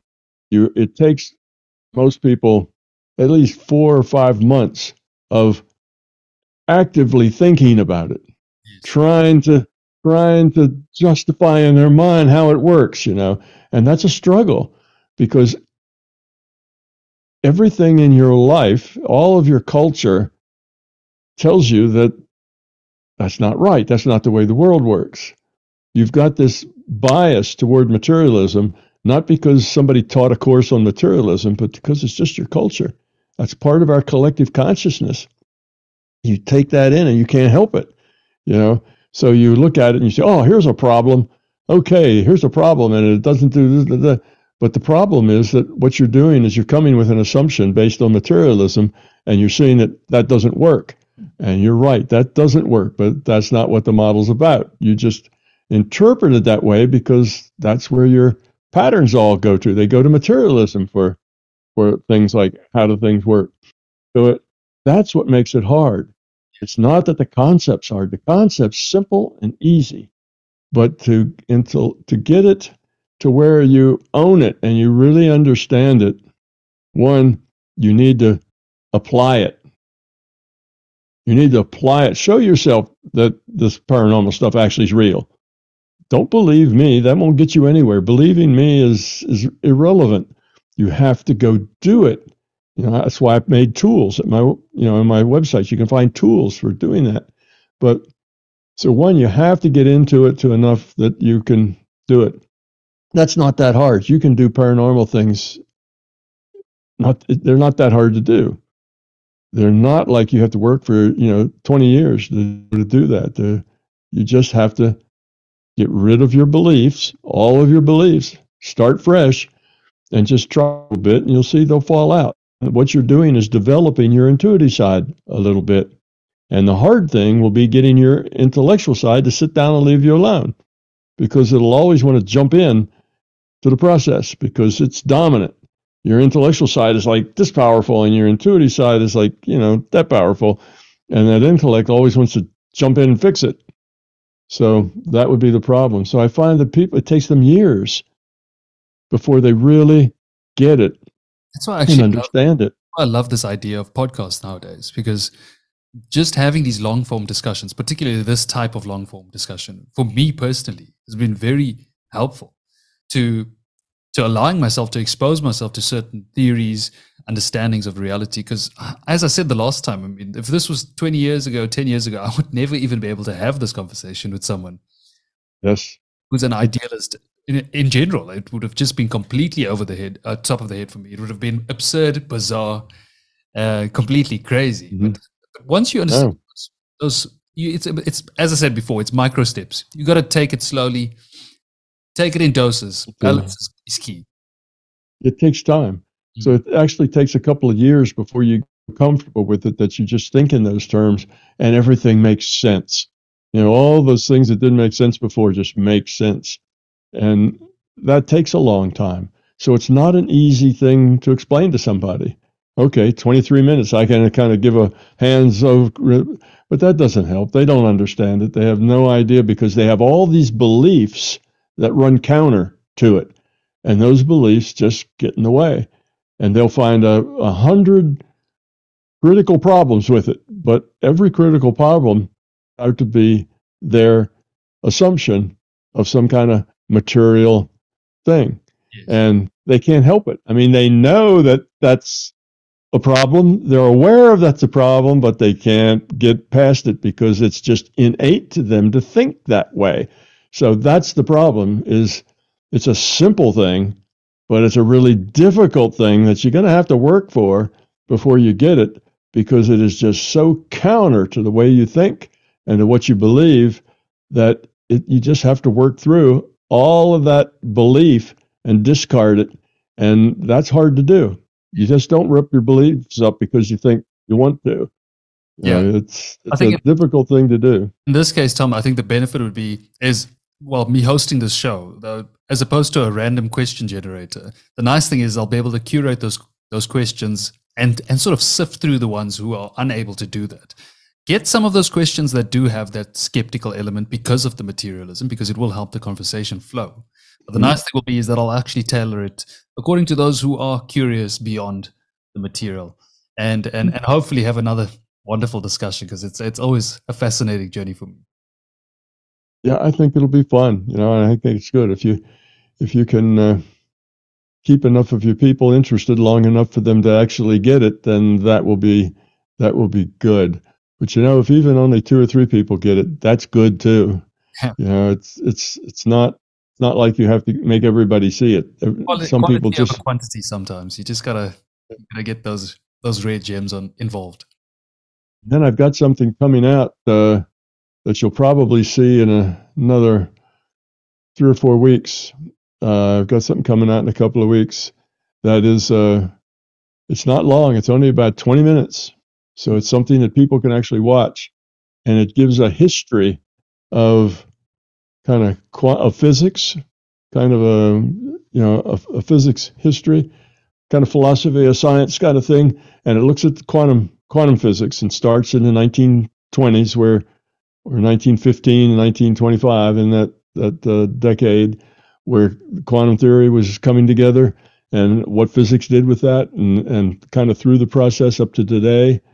And it's I think that's pretty interesting. Like Copenhagen interpretation, you're going to go through that whole journey. Yeah, Nice. because I don't know if I've mentioned this, but what my derivation, I said that I derive physics. What I get is the Copenhagen results. That's what I get. So my model says Copenhagen results were the real results. They were absolutely right. You didn't say this on this podcast, but I have seen you say that before. Yeah, but science, quantum physics has kind of gotten away from that because the Copenhagen results were too woo-woo. There was too much stuff there, then the consciousness was a problem, and so they wanted to get away from that. So you can see the steps that they took and the process they made to kind of slip away from Copenhagen, because Copenhagen was embarrassing. But all these people, asking them questions about, well, what does consciousness have to do with it? And they just didn't know the answers. And they didn't like the answers. They wanted it to be materialism that was straightforward, materialism, and they weren't able to do that. So anyhow, they did throw away Copenhagen. Copenhagen is not in high regard anymore. That's been thrown out. So my little talk is about all the history of that and how that worked and where it is and so on. And I think your people would probably find that to be interesting. So actually I've got it done and I already have the video, but I'm going to have some kind of an event in a couple of weeks, and I want to kind of do the first showing there, and then after that it'll go up on YouTube. It's about 20 minutes. What is it? Tom, is it like a documentary, or is it a you giving a lecture series? What is it? It's me talking. Okay. No, nice. And I have some slides, so it's not just talking head. There's some slides to it, and it's just me talking, explaining that century. Okay. What did that century from 1915 to 1920 to 2015 to 2020, 2025. We're not quite a century entirely away from that. How did physics evolve throughout that century, and why? Where did it go? I'll definitely put a link in this video as well. Once. Yeah, I think you'll find that to be very interesting, because they will see once you understand that story, then it will be easier for you to let go of materialism, because you'll kind of see where where it went wrong, and you'll see also some of the successes of the of the. I give a whole list of long successes with your paradoxes that got answered, by this theory that otherwise don't have any answers. They're just mysteries. So I think it's not that deep, and it's most people will get it right away, and it's only 20 minutes long, so it's a good intro Nice. to this subject. Now you're digging a lot deeper into it Mhm. with our talk, but this is a good introduction I think for I people. think they'll enjoy it. I think that sounds like a wonderful concept as well. And I'll Yeah. definitely have a link to that. Thanks again, Tom. Thank you so much. I appreciate your time always. You're welcome, Dev. It's I enjoy talking with you, and I appreciate your time too, because you're going to spread this out, and hopefully we'll get some people to Yeah, get a bigger picture. I think the world needs it.